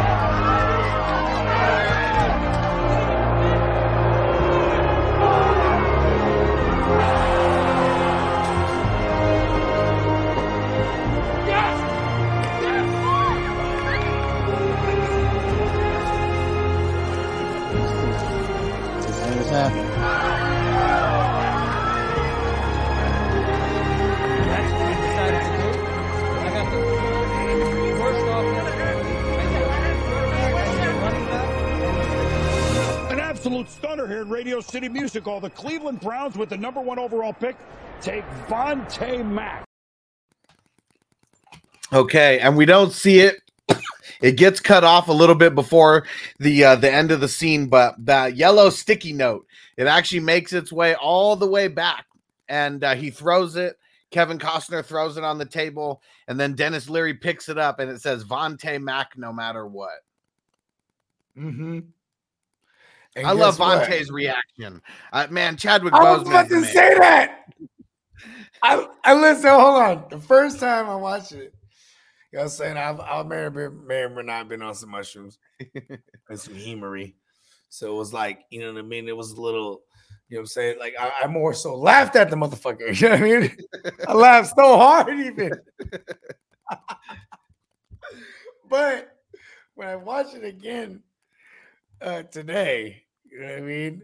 And it was so fucking touching. You know what I mean? Because that's probably what these motherfuckers really, you know what I mean? I mean, not probably. It is. When the motherfucker, they be crying on the motherfucker. You know what I mean? Yeah.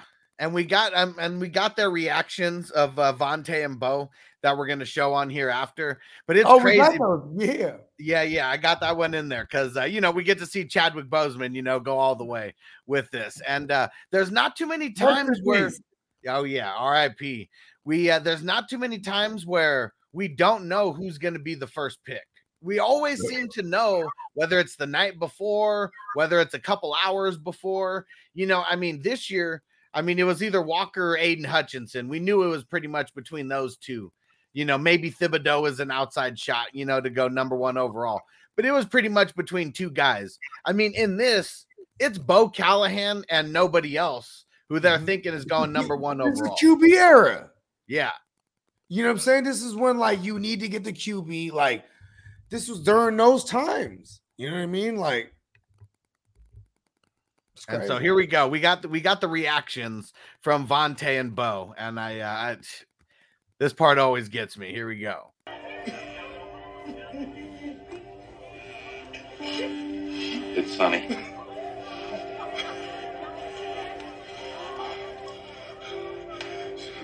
Congratulations, Vontae. You're a Cleveland Brown. Car's going to be picking you up in 10 minutes, and we're flying you to Cleveland. You think you can manage that?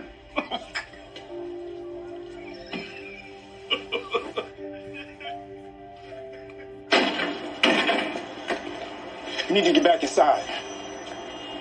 What just happened? This is the NFL Draft.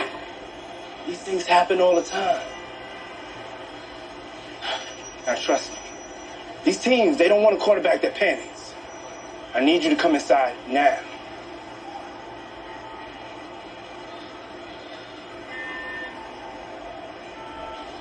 Come on.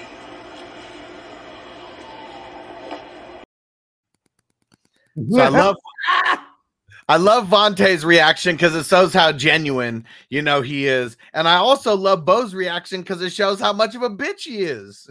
Mm-hmm. He's trying to dip, you little bitch.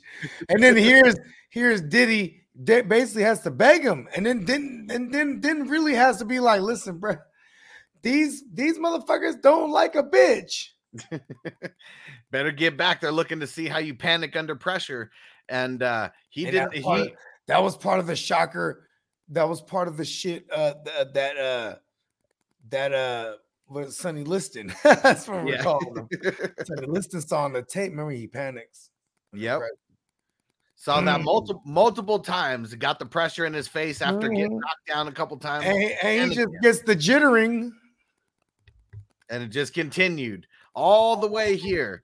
And then everybody, like Sonny, he leaves the room, you know, and then they go find him and they're like, hey, you're not going to believe this.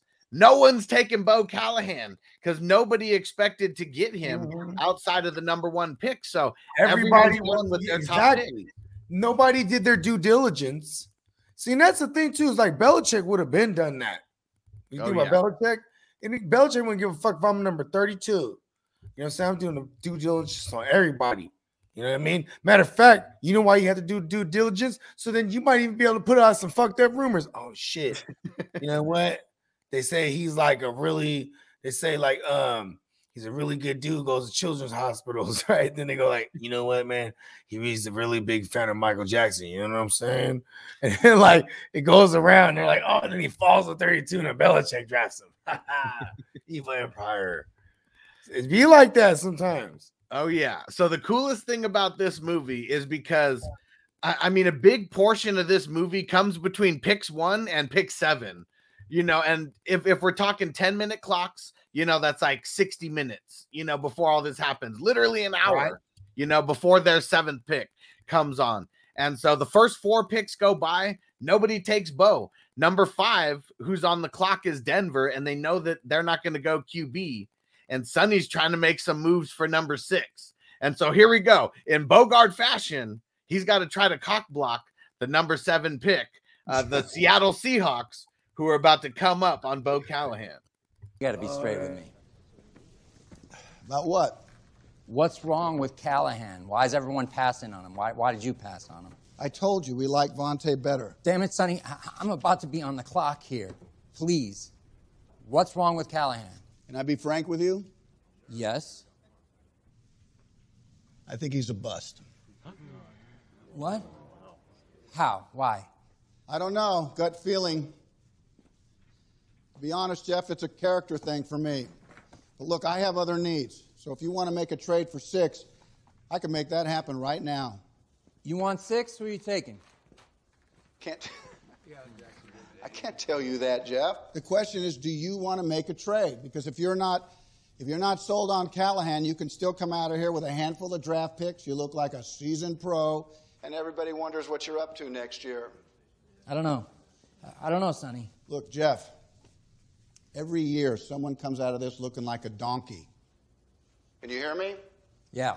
Good, because tomorrow I got a feeling it could be you if you don't make this deal. Look, everyone else has a reason to pass on Bo Callahan. You don't. Give me 6. Give me 6, and I'll give you our 2nd round pick this year and our 2nd rounder next year. Do what? Oh, that sounds awesome, Sonny. What am I, a jerk? I'm just spitballing here, Jeff. 2 number 2s for the 6 overall. I'm not an idiot. I give you 1s, but I already dealt them. Well, you're going to have to do better than that. Oh, Jesus, the clock. I know Denver hasn't picked yet, but they will any second, all right? Shit, Sonny. I need more. Tell me. What is the very best that you can do?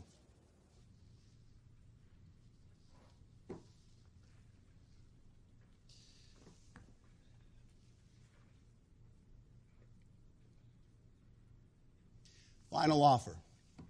Take our number 2 pick this year, next year, and the next year after that. That's 3 years of number 2 picks.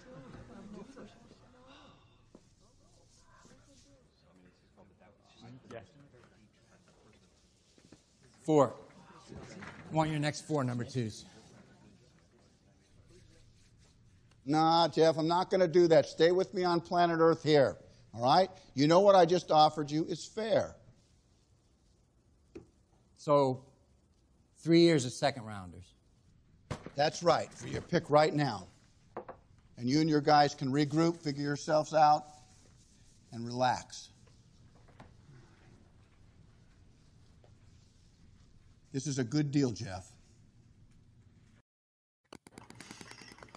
So he has to try to fleece him. And man, that would just be crazy. Can you imagine? You know what the truest Bogart statement is? That was a good deal, Jeff. This is a good deal, Jeff. Take it. My bad to get you off. Right? No, it totally is, though. I'm so Bogart. I'm so Kevin Costner in this movie. And like right after, he's like, someone always ends up looking like a donkey. And like he's waiting to hear something, but he doesn't give him a chance. He's like, you hear me? And he's like, oh, yeah, I heard you. Hey, I love that. That's all a part of it, right? Yeah. The little psychology of things that he's doing. Like he's definitely a seasoned pro. And the reason why they're doing this is because when they initially traded, they swapped number ones with Seattle, the 101 to the 107. And now, you know, it's getting to the 105. Denver's not going to pick a QB, and it's Jacksonville or Seattle made the trade with them. They're going to get Bo Callahan, and they got 3 first-round picks, you know, as well. So he's going to look like the GM of the year. But now Sonny just swoops in, grabs that number 6, and then this is probably the best scene in the entire movie, the negotiations again for the Seahawks, because in the beginning, Sonny got fleeced. Yeah, but you know he's hitting him with them same isms. This is so Bogart right here. Here we go. So this is my favorite scene of the whole movie. Here we go. Okay, somebody get me Tom Michaels on the phone. Tell me you didn't just do that, Sonny. Michaels, Tom Michaels. Wait, are we on the clock? Tell me you didn't just do that. Just got the number 6 pick, and no, we are not on the clock. Denver is on the clock. Okay, so we got 6. Who are we picking at 6? Rick, can you get Marvin on the phone now? Okay, let me get this straight. In the span of one day, you have managed to burn through 3 years worth of number 1 and number 2 picks. Is that correct? Yeah. I quit, Sonny. Don't quit. I can't coach a team that doesn't have a future, Sonny. That's the way it works. I got Tom Michaels on the line. Sonny, are we trading 6? Will everyone please just shut up? People, please, can I have a moment of goddamn silence while I do my job here, okay? Look, don't quit, all right? Just let me do my job here, right? Just let me do this. Don't quit now. If by the end of the night you still want to quit, then quit. Just see what I do from here. Your show, Sonny. Tom Michaels is holding. You son of a bitch. Anthony, I need 5 minutes, all right? 5 minutes, and then you can fire me. Sonny, okay? you are a dead man. Mr. Molina, look at me. Look at me. Just give him a minute. He knows what he's doing. Tom, it's Sonny. Jesus, Mary and whatnot. Do I owe you a thank you, Weaver? Thank you. Jacksonville's on the clock, and I'm one more crazy shit show from insanity. Can you imagine scoring 3 first-round picks and Bo Callahan? Lord God, let that infant John Carson screw this up. It's Jeff Carson, Tom, and he doesn't have the pick. I do. What? I just made a trade with Jacksonville. I'm on the clock. It's me. Bullshit. The Jacksonville Jaguars have made a trade. The Cleveland Browns now have the 6th pick and are on the clock. Sonny, what'd you give him? No time for that. I'm on the clock. I'm going to pick Bo, Tom, unless you want him more. And if so, let's make a deal. We still have Bo Callahan? What the hell's going on, Sonny? Everyone thinks there's something wrong with a kid, but you don't. All right? You've done your due diligence. You're about to pull off the move of the century, but you need my pick to do it. So make me an offer. You've gone rogue. You've gone renegade. Yeah, that's right. That's exactly right. I could have gotten Vontae at 7, but instead I trade up with you just so I can get him at 1. Jesus Christ. You were right about me, Tom. I am a crazy man, so come on, take advantage of it. What are you waiting for? So this scene is so good, I had to cut it into 2 pieces so we could kind of break down each one. It's crazy because nobody knows what Sonny's going to do, but he's had this calculated move ever since he knew that Bo Callahan was going to slip to number 6 and that there was a rookie. You mean once he knew he was a piece of shit? Because he was the only one that did the due diligence. Because no one thought that he would fall anywhere past 1. Nope. Everyone's been hyping up Bo all day, all the way from Chucky on TV saying that he's the unanimous #1 pick and the best QB, all the way down to, I mean, shit, every fan that we've seen, Cleveland, all their fans are super hyped for him. Like, that was the move that they needed him to do. And the Johnny Manziel. He threw him a curve. They weren't paying for Manziel. Oh, no. And so here we go. Kevin Costner's already leading it up, talking down about himself to make the, Seattle GM start puffing out his chest a little bit. Okay, maybe he's down and out. Maybe I can take advantage of him. He's been trying to take advantage of him all day. He has taken advantage of him all day so far, up until this point. All right. And here we go. Second half of the scene. Here's where it gets real good. I want my #1s back, all of them. That's crazy. Why would I give them back? Because at the end of the day, no one's the wiser, Tom. You haven't lost anything, and you get the quarterback messiah you've always wanted for $7 million less.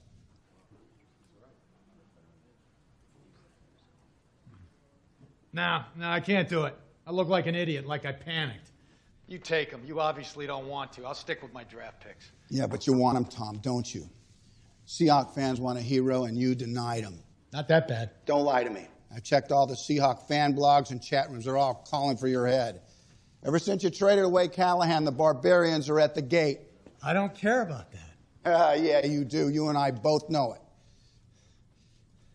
I have the golden ticket now, Tom, and if I give it to you, you get to save Seahawk football in Seattle. How about give you #2 picks? No. No, I want my picks back, all of them. I want all 3 years of this team's future back. That's not fair. Well, you want to cry about it, Tom, or you want to make a little magic before the clock runs out on both of us? $7 million cheaper solves our salary cap problem. We're still going to give the fans what they want. Okay, screw it. No more offer. It's off the table, Tom. I'm taking Callahan. Whoa, no. Wait. All right, you have a deal. I'll give you your picks. We have a deal.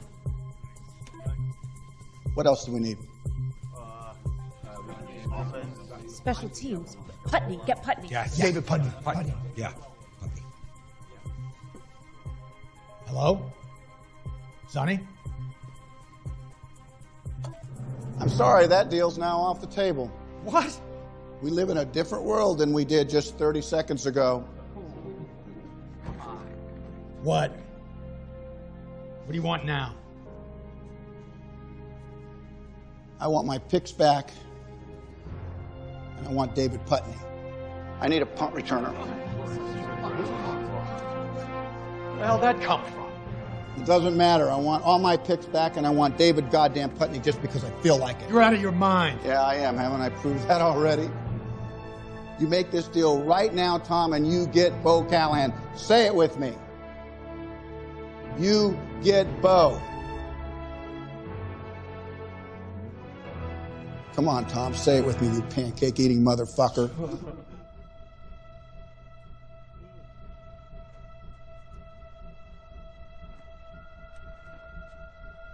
All right, shit.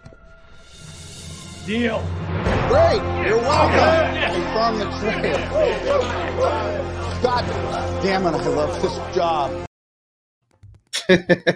Man, all right. So we're going to skip a little bit in the scene, but my favorite part is going all the way back. Say it with me, pancake-eating motherfucker. You pancake-eating motherfucker. Take it all the way back. He throws everything, and before he even delivers the "you pancake eating motherfucker" line, he hit him with all the revenge narrative Bogart shit. Listen, motherfucker, what did he say? He's like, "You want to be the fucking? I'm giving you the golden ticket." You know what I mean? Gotta pay for it. You want to be the motherfucker to save Seattle, motherfucker. You know what I mean? Because Seattle's clearly the worst team. They had the first pick overall to begin with. You know what I mean? Yep. And he was on them. I've read all the Seahawks fan blogs and everything. They want your head after trading Bo Callahan. And then he hit some real GM shit. He goes like I'm Bogart shit. He goes, listen, you about to save $7 million, bro. And you see the actual owner of the the owner of it, for Chi McBride. Man, he's been in some stuff, you know, and what was it, Boston Public? He was like the principal and shit, and in a whole bunch of movies. But you see him, he perks up right there, like, ooh. He's like, 7 million saves our cap problems. And that's so good that you pointed it out, because it's like that's how cheap those motherfuckers are. 7 million. That's a summer ghetto. That's a weekend in Hamptons. And the funniest part was when he got him to agree to the deal, got him to agree to give him all 3 firsts back. Then he puts him on hold. What else do we need? He says, I need all of it. Hey, this is where it bothers me though. Because then you have whatever fucking analysts, whatever, right? I mean, not analysts. Yeah, you know, what's her name? Help me out here. The cap. Huh? The cap, the one who manages, cap, right? Yeah.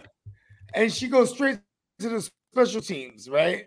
And if you remember the era, right, this is what really got me, right? It really kills me, because it's like, wow, because it was Shanahan that was in the building with the Browns at those times. Shanahan and Pat Shurmur with Brian Hoyer the year prior to this. So this is when they're writing the movie. You know what I'm saying? When you're writing the movie, writing the movie, when you're shooting the movie, is that year prior. You know what I mean? This is probably like a 3-month shoot, and it came out the next year. You know what I mean? And like this is the Shanahan shit. And then the motherfucker, that's what kills me. Because like, what do we need? We need a punt returner. It's like, fucking Shanahan. And of course, David Putney. That's all you wanted? Like, David Putney sounds like a goofy white guy. You know, like that's what it kind of he'll sounds be a like. slot receiver too. Sounds like Dilford and Trent Dilford. Trent, what's his name? You know what I'm talking about, right? The shifty white slot receiver that the Niners had. He's with the Bengals now, or last year. Trent. What's his last name? Something. I don't know why I'm thinking McDuffie, but that's like the rookie. Yeah, you know what? You'll cut all this out. All right, hold on. Before you go back live, where are we back on? I'm sure really good. I just realized too, like, it's funny because I'll be talking to you like we on, right? And I always be just looking at your side of the screen. But then, like, you know, the way I come out on the screen, I'm looking the other way, right? So I've been trying. And I'm like, what am I, Robbie? And we're just gonna leave this in. It's even better. Yes, leave that all in. But yeah, so I mean, the Kevin Costner was hitting him with everything because he's still pissed about getting fleeced this morning. You know, because he didn't want to give up the 3 firsts, and so you pancake eating motherfucker. He gets him one day. He gets him to agree to the 3 firsts, but then he wants to do exactly what he did to him earlier when he was like, "Oh, we live in a different world than we lived in 30 minutes ago." You know, now we live in a different world than we did 30 seconds ago. You gotta pay me more. Revenge. Oh, yeah. And so the trade goes down. Seattle ends up getting Bo Callahan. Yeah, just for, like they said, $7 million cheaper. The Browns, so to get everything that they got, now they have the number 7 pick, and we're going to watch that scene as well. And they gave up the 3 seconds. So that's the one thing that they did give up. So I feel like that's another reason they had to get something else on top of the 3 firsts. You already gave up your in true Bogart fashion. He just kept digging himself deeper in that hole. And it was like, we're going to get it all back in one shot. We love it. So I love it. I was watching this shit just dying hard today. You know what I mean? Because this is fantasy football stuff that's happening all the time. You know, like this kind of shit isn't happening in the NFL outside of this year too much.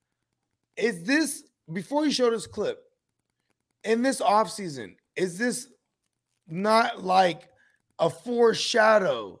Like when you were, I remember we were doing a stream the other day, and you're like, it never, early this morning, you're like, it never really happens like that, where they just move these picks like that. It's like, bro, my Niners traded up 3 firsts, you know what I mean, to get Lance. Like we did this. You know what I mean? Like, who else? Trubisky. You know, there's another one, another big time trade. You know that right? happened. Imagine that. He's like, listen, bro, I'm about to get Trubisky. No, you're not. Deal. It's like, we were never going to get Trubisky. And my Niners, I tell us, first of all, shout out to Fornicator and all the Bears, Brews, and Bros. I told them we are still suffering the bad karma of that trade. It's the Bogart trade. Bad karma. Fleeced him. And that's why I'm really Kevin Costner, because I'm really believing this karma shit was like, listen, we're going to do the right thing here. And we're going to get the bad guys with their hits of their own medicine. Because I was the bad guy. My Niners are still suffering my trade I made. I pulled the plug in New Orleans. Turned all the lights out. I did it. So that is one thing that's dope. I mean, because we have seen, I mean, even this year, you know, seeing the 3 firsts for Russell Wilson, you know, pre-draft and all that. Like, this is the craziest year that we've seen in the offseason as far as trades. We've seen more trades in the draft than really anything ever. 9 trades in the first round. That's a lot. That's a shitload. I love it. I'm saying this is Bogart's doing. All right, let's get to the number 7 pick. Right after Seattle drafted Bo Callahan. Here we go. Hello? Ray, Coach Penn of the Cleveland Browns. Hey, Coach. How would you like to play for your pops' old team?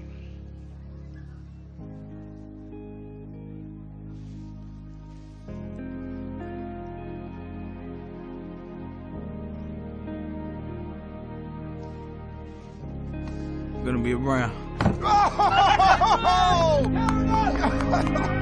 You're gonna be a Brown. General Manager Sonny Weaver Jr. took 1 pick in the first round, the number 7 pick. He sprinkled it with fairy dust, wished upon a star, and somehow he turned it into not 1, not 2, but 3 potentially impactful players for his team next year. 1 pick. He took a chance. He went with his gut. He took his guy. Make no mistake about it. The Cleveland Browns are his team now for sure. This is the draft day Browns fans were waiting for. Sonny Weaver Jr. pulled it off. When you were like, I want all my picks back, and I want David goddamn Putney because I feel like it. Like, how did you come up with that? I was pissed. Here, look at who we have right now. Let me break it down. Vontae Mack, the guy who plays with more passion and inspiration than anyone in college football. He's a Brown. Ray Jennings, the running back the Browns have needed for years. A return man to help out on special teams. And, Riz, just like we wanted, Brian Drew back at quarterback, where he belongs. I don't even want to hear about Bo Callahan. If he thinks Callahan's a bust, who am I going to argue with that? He turned nothing into a big-time something. Smile for the cameras, Coach. This is a day for Cleveland to celebrate. We had a great day! Super Bowl! Super Bowl! Super Bowl! Super Bowl! Super Bowl! All right. So the first thing that stands out to me, and I'll let you break some shit down, is the level of actor skill, you know, between Chadwick Boseman and Arian Foster. Obviously, they're nowhere in the same stratosphere as like actor, but you see, I mean, man, they made Arian play like an Uncle Tom motherfucker. Like Boseman, he's a real motherfucker. He goes up hugging the owner. You went there. Go ahead. Go up hugging the owner, kissing the owner's ass. Chadwick Boseman goes up to Sonny Weaver Jr., picks his ass up, you know, like real motherfucker. I love that shit. You know what I love? All right, how about this? When is Kevin Costner's birthday? Let's see. No. Not when is it? I know when it is. When do you think it is? Oh, when do I think it is? Was he a Sag? No. Capricorn? He's a hustler, bruh. Yeah. Yeah. He's the 18th, man. He might have had some hustler ass shit. He might have had some Bogart isms, right? But the deals that got done was the hustler shit. Where it was like, you let the motherfucker drop down. You know, you knew he was finna drop. I've seen you do this a lot. You know what I mean? and still get your guy. And see, this is what I love about it though, because we are like the dynamic duo in fantasy, right? So that, you know, for everyone watching this, you're probably watching this also because you're aware of it because you watch our fantasy content. So hey, Silver Screen Breakdowns, give me money, right? But if you're watching this, you know we some trading motherfuckers. But I'm a trading motherfucker. You are just a trading motherfucker. You will like see how to trade, and you know what I'm saying. I could play the long game too. I could do what you do, but you get what I'm saying, right? We have two totally different trade styles. Your motto is if it's a fast trade, it's a bad trade. You know what I mean? Yeah. On the other hand, I'm like trying to get them on this fast ass shit. You're trying to get the dudes on the fast trade. Yeah, because I don't want them to figure out what everyone should already know. I'm always speaking in like universal context. Like, oh, you didn't know? Then you're gonna get got. Everyone should know this before they start asking around or searching it on the Googles. You know what I mean? And find out like, oh, this is what Bogart was up to. You know what I mean? We're gonna strike quick and fast. And once Kevin Costner's character figured out that certain ism, because he and you know what I'm saying, the hell of a PI they got.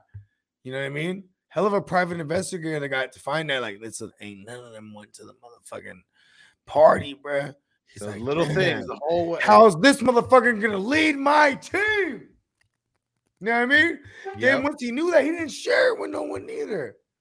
You see me recently in fantasy, I got fucked sharing some inside information with somebody. Stole my trade right before my eyes.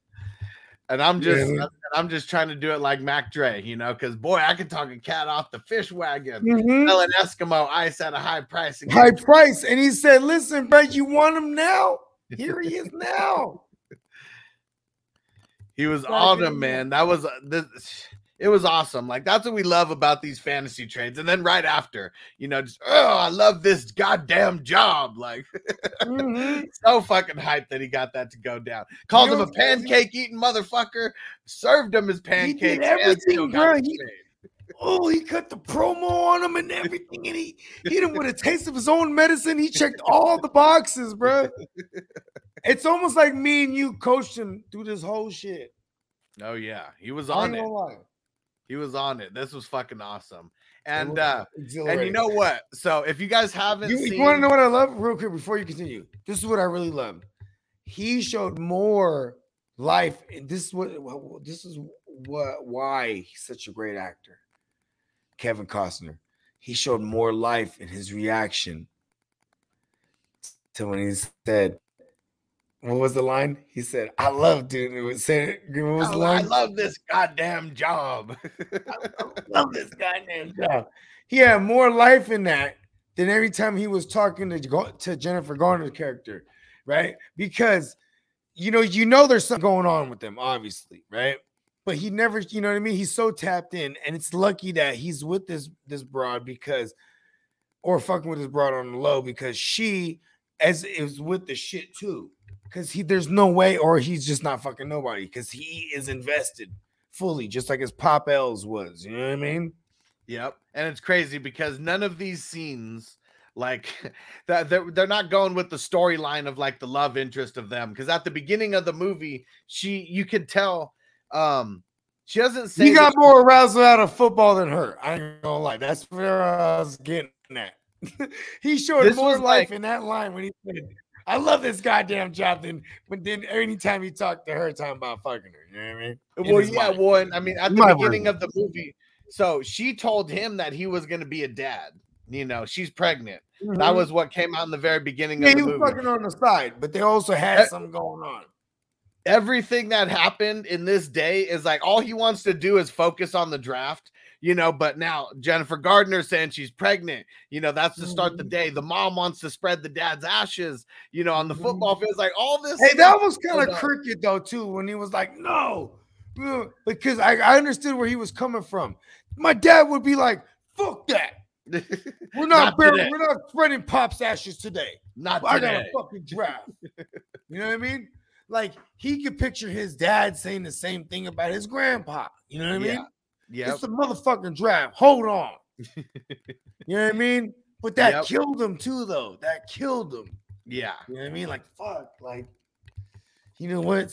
Just stay the course. Yeah, there's a lot of different storylines, little subplots within the movie. I mean, this is good Hollywood writing.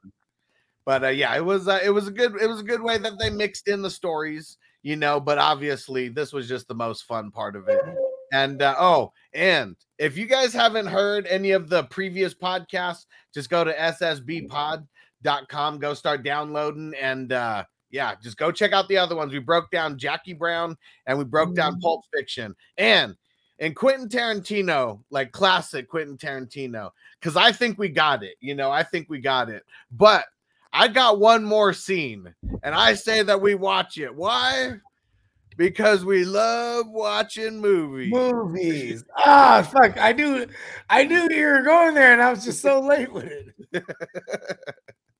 So here we go. Here's the end of the movie.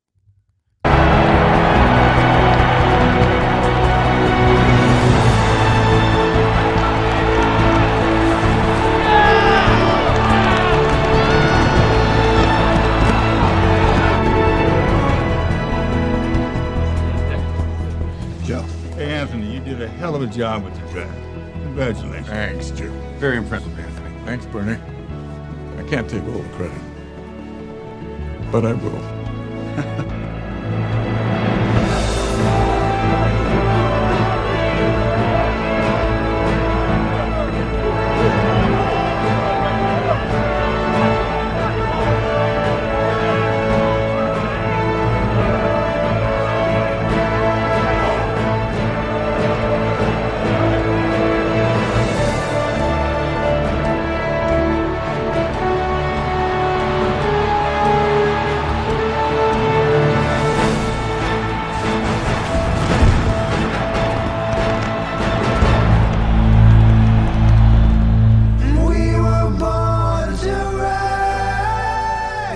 What you know about sacrifice when the lights go out.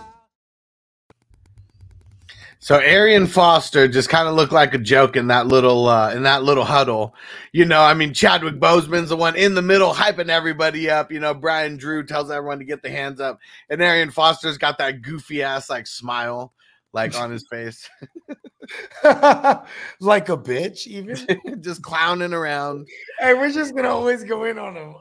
Until he comes on the podcast, we're just gonna keep shitting on him. Maybe that'll get his attention. Because that was actually what we said, though. Too, he's a hell of a guy. When we said we're always gonna shit on him, he comes on the podcast.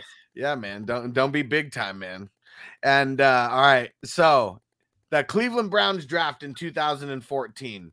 They draft Justin Gilbert at the number 8 overall pick. Okay. I don't even know who the fuck that is. He only played for a couple seasons in the NFL. Johnny Manziel, they pick him at the 22. a lot of nothing there. He fell. Yep. He just kept falling because nobody wanted him. Everyone else did their due diligence. They realized he was the guy that would have took that $100 bill and bought chow mein with it, and then probably because now he has no more bills. Yeah. If he bought it for me. Right, it would have cost $100 for the grandbaby, and then he would have took a page from the playbook, rolled that motherfucker up, and snowed it. Yep, Johnny Manziel. They did hit on their 2nd and 3rd round picks though. Manziel. They drafted a guard at 35 who played all the way until 20. Well, so I don't know if he's still in the league or not, but it has him all the way to 2021. Played 112 games, and I don't know if it's all with the Browns. Shredder? No, not Shredder. But Joel Batonio. Ooh, forget about it. And and then Christian Kirksey. That was who they drafted with their 3rd rounder. So they really hit on the Kirksey pick there. But man, they just cannot draft in the 1st round to save their life. That if they had a draft, Kirksey, he's still around, right? He was on the Texans last year. Yeah.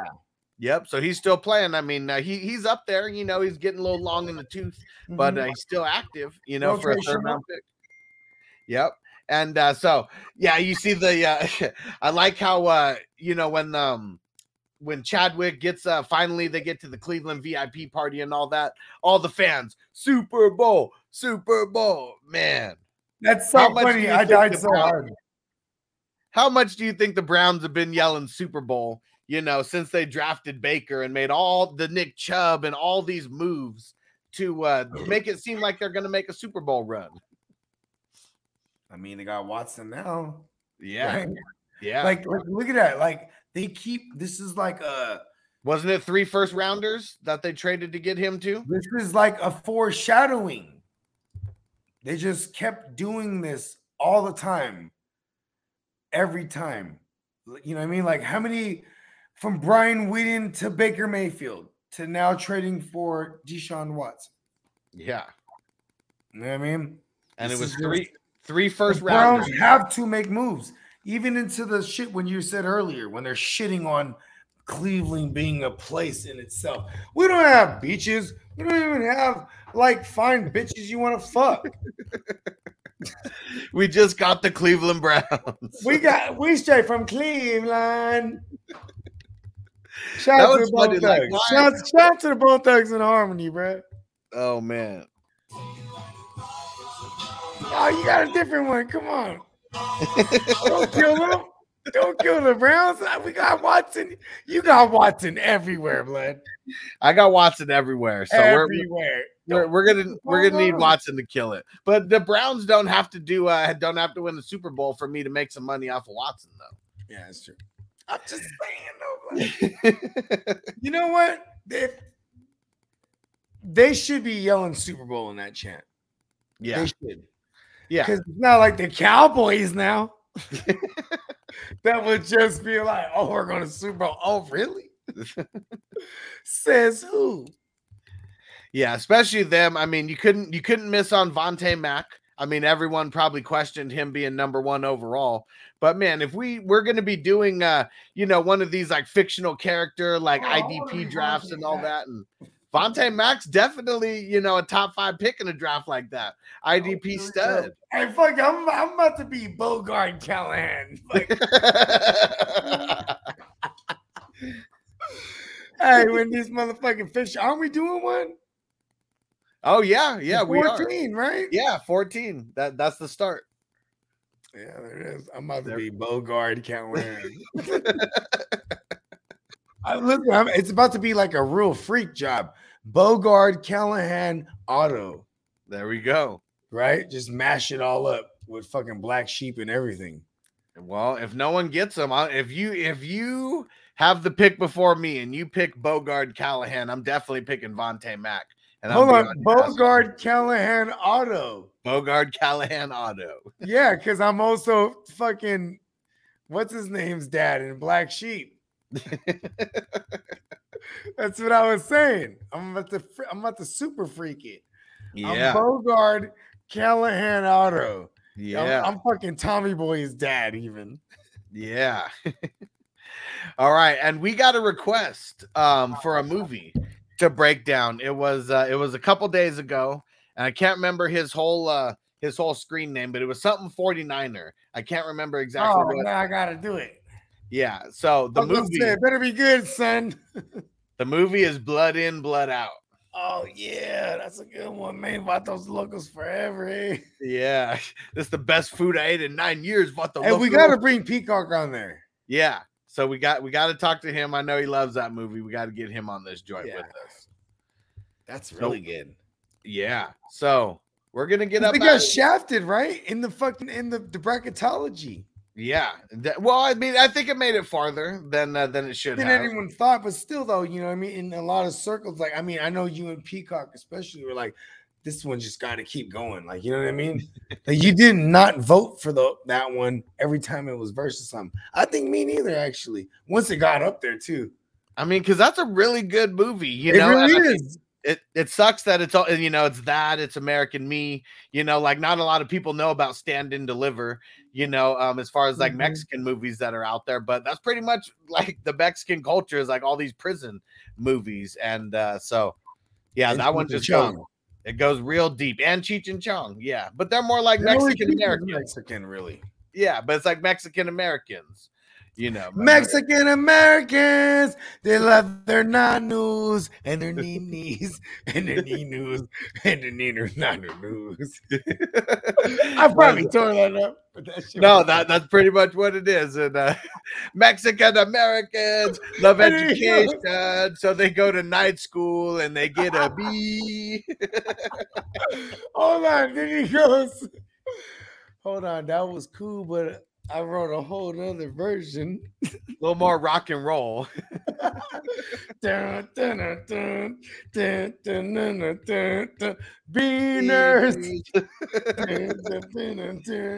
Oh man.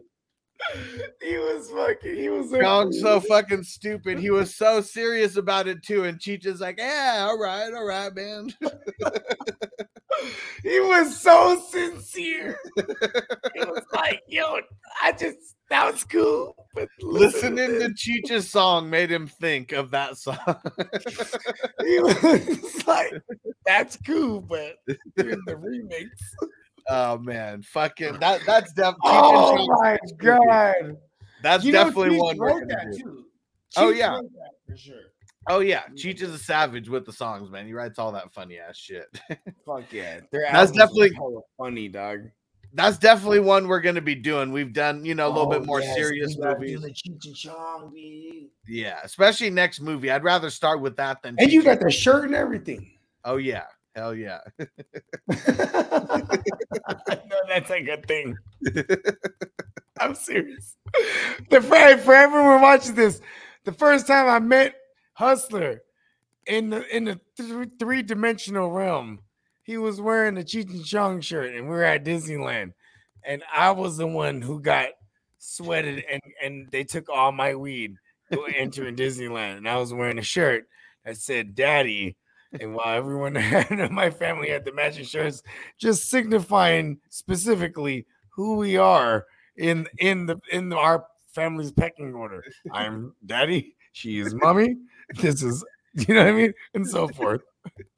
And he has a Cheech and Chong shirt, and he get in there with all the isms, and they take all my joints.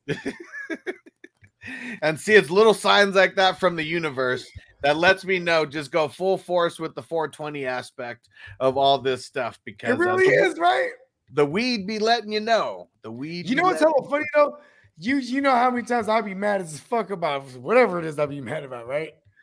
You know what I'm saying? I have no problems calling my man Huss on a good Bogart rant. You know what I mean? I done ranted about hella shit. You know what I mean?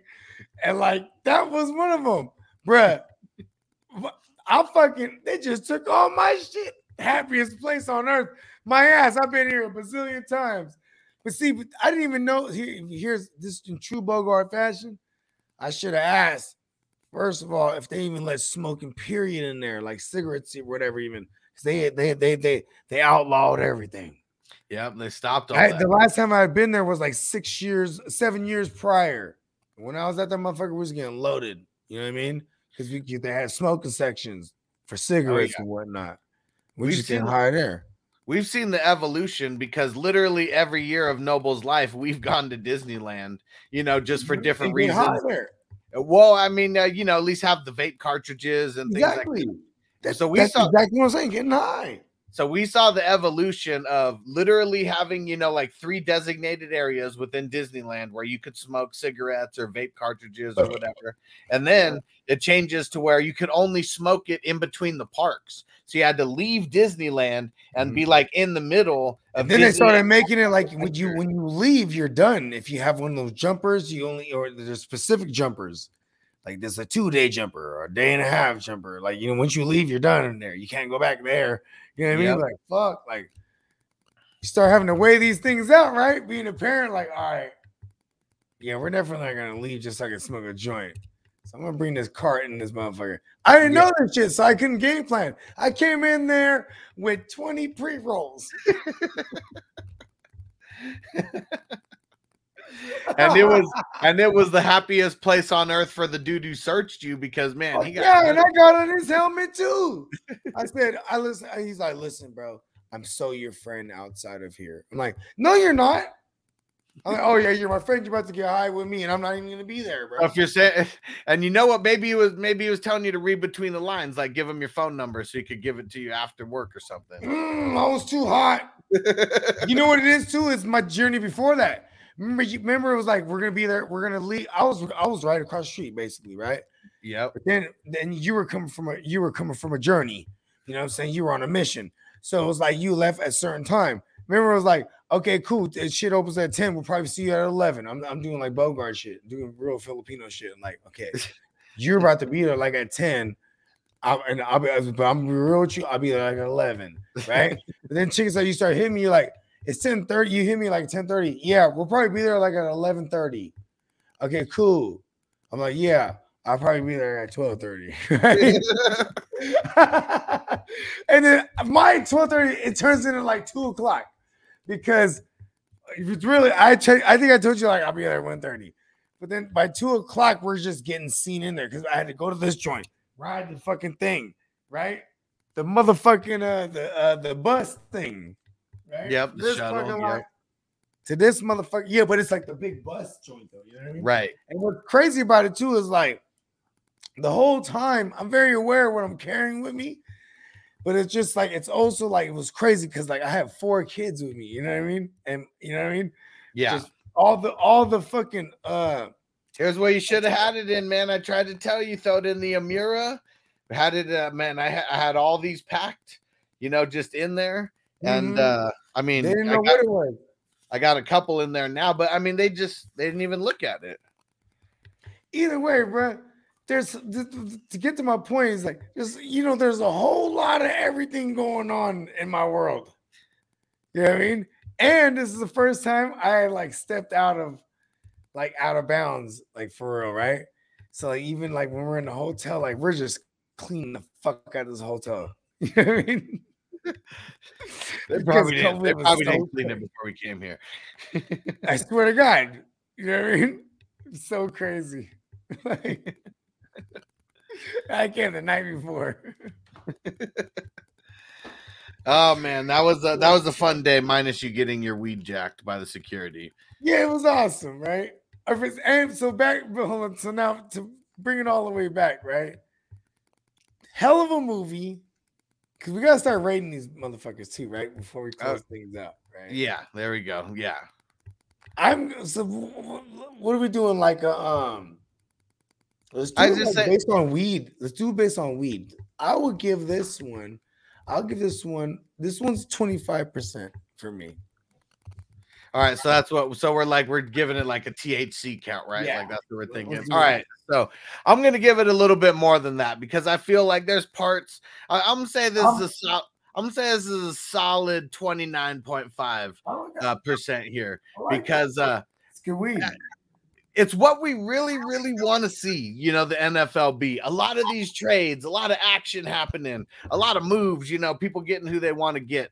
And like on that aspect too, that I'm with you because I'm basing on like the acting. Like it's a lot of it just like annoyed me. Well, I mean, I guess I'm more dealing with the storyline, but Kevin Costner's acting was on point with everything. Yeah, of course he was. Dennis Leary was on point, you know. I mean, Jennifer Gardner, you know, like you said, she's whatever. Arian Foster, 2 thumbs down for his acting, you fucking bum. Terry Crews should have. Even Terry Crews is like, stop trying to be regular. You're so bad at being regular. Yeah, he's like, it's so fake. Like he should have just got up and did a robot or something when he did it. Right? You know? So it'd be like, man, that's a big ass robot, you know. And then he would have got. Because knowing the Terry Crews we know now too, though. You know what I mean? Hell yeah. Yeah. Scummy. One of them. There was some bad there was some bad acting, but for the most part, I mean, I like the acting that was going on. I give it 25%. That's good weed, bro. Oh yeah. For the regulars. Yeah. This isn't a movie. I mean, you know, this ain't no 36% or nothing like that. I mean, I think if we get over 33%, that's something that we could watch on the regular. You could throw on anytime, you know, any day and sit through the whole movie. Mm-hmm. I don't think Draft Day is one of those movies for me. It's all about the time and the place. But around the NFL draft, I always watch this movie. My bad. I'm hell doing like all this shit. Hell would have to take a piss. Keep that in there. Hey, start doing all the plugs. Let me take a piss. There we go. Yep. So, man, ssbpod.com.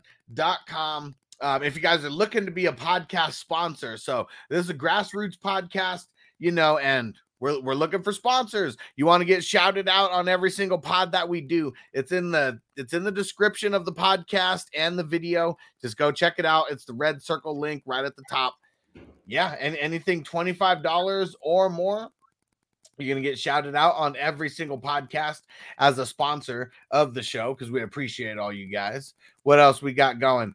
Make sure you go subscribe on YouTube, Silver Screen Breakdowns. Make sure you go subscribe on Twitter. We're going to get some stuff going on Twitter as well. We'll start getting some segments and things posted there, little clips of this.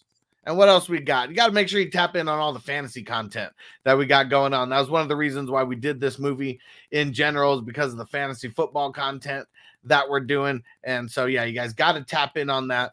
For me, it's 420 Fantasy Hustler on YouTube and everywhere else at FF Hustler 420 on social media. And then Bogard, the GMM Network, go subscribe there on YouTube. We're simulcasting all the time. He has the Playmakers joint that we're doing every Wednesday evening. And then we got the news show happening every Wednesday. And yeah, make sure you guys tap into those because really, really good content that we're bringing you guys. Hey, listen, universe, give me money, God damn it. And more properties and more just logic and understanding. Hell yeah. It's Shrooming good. And that's what it's about.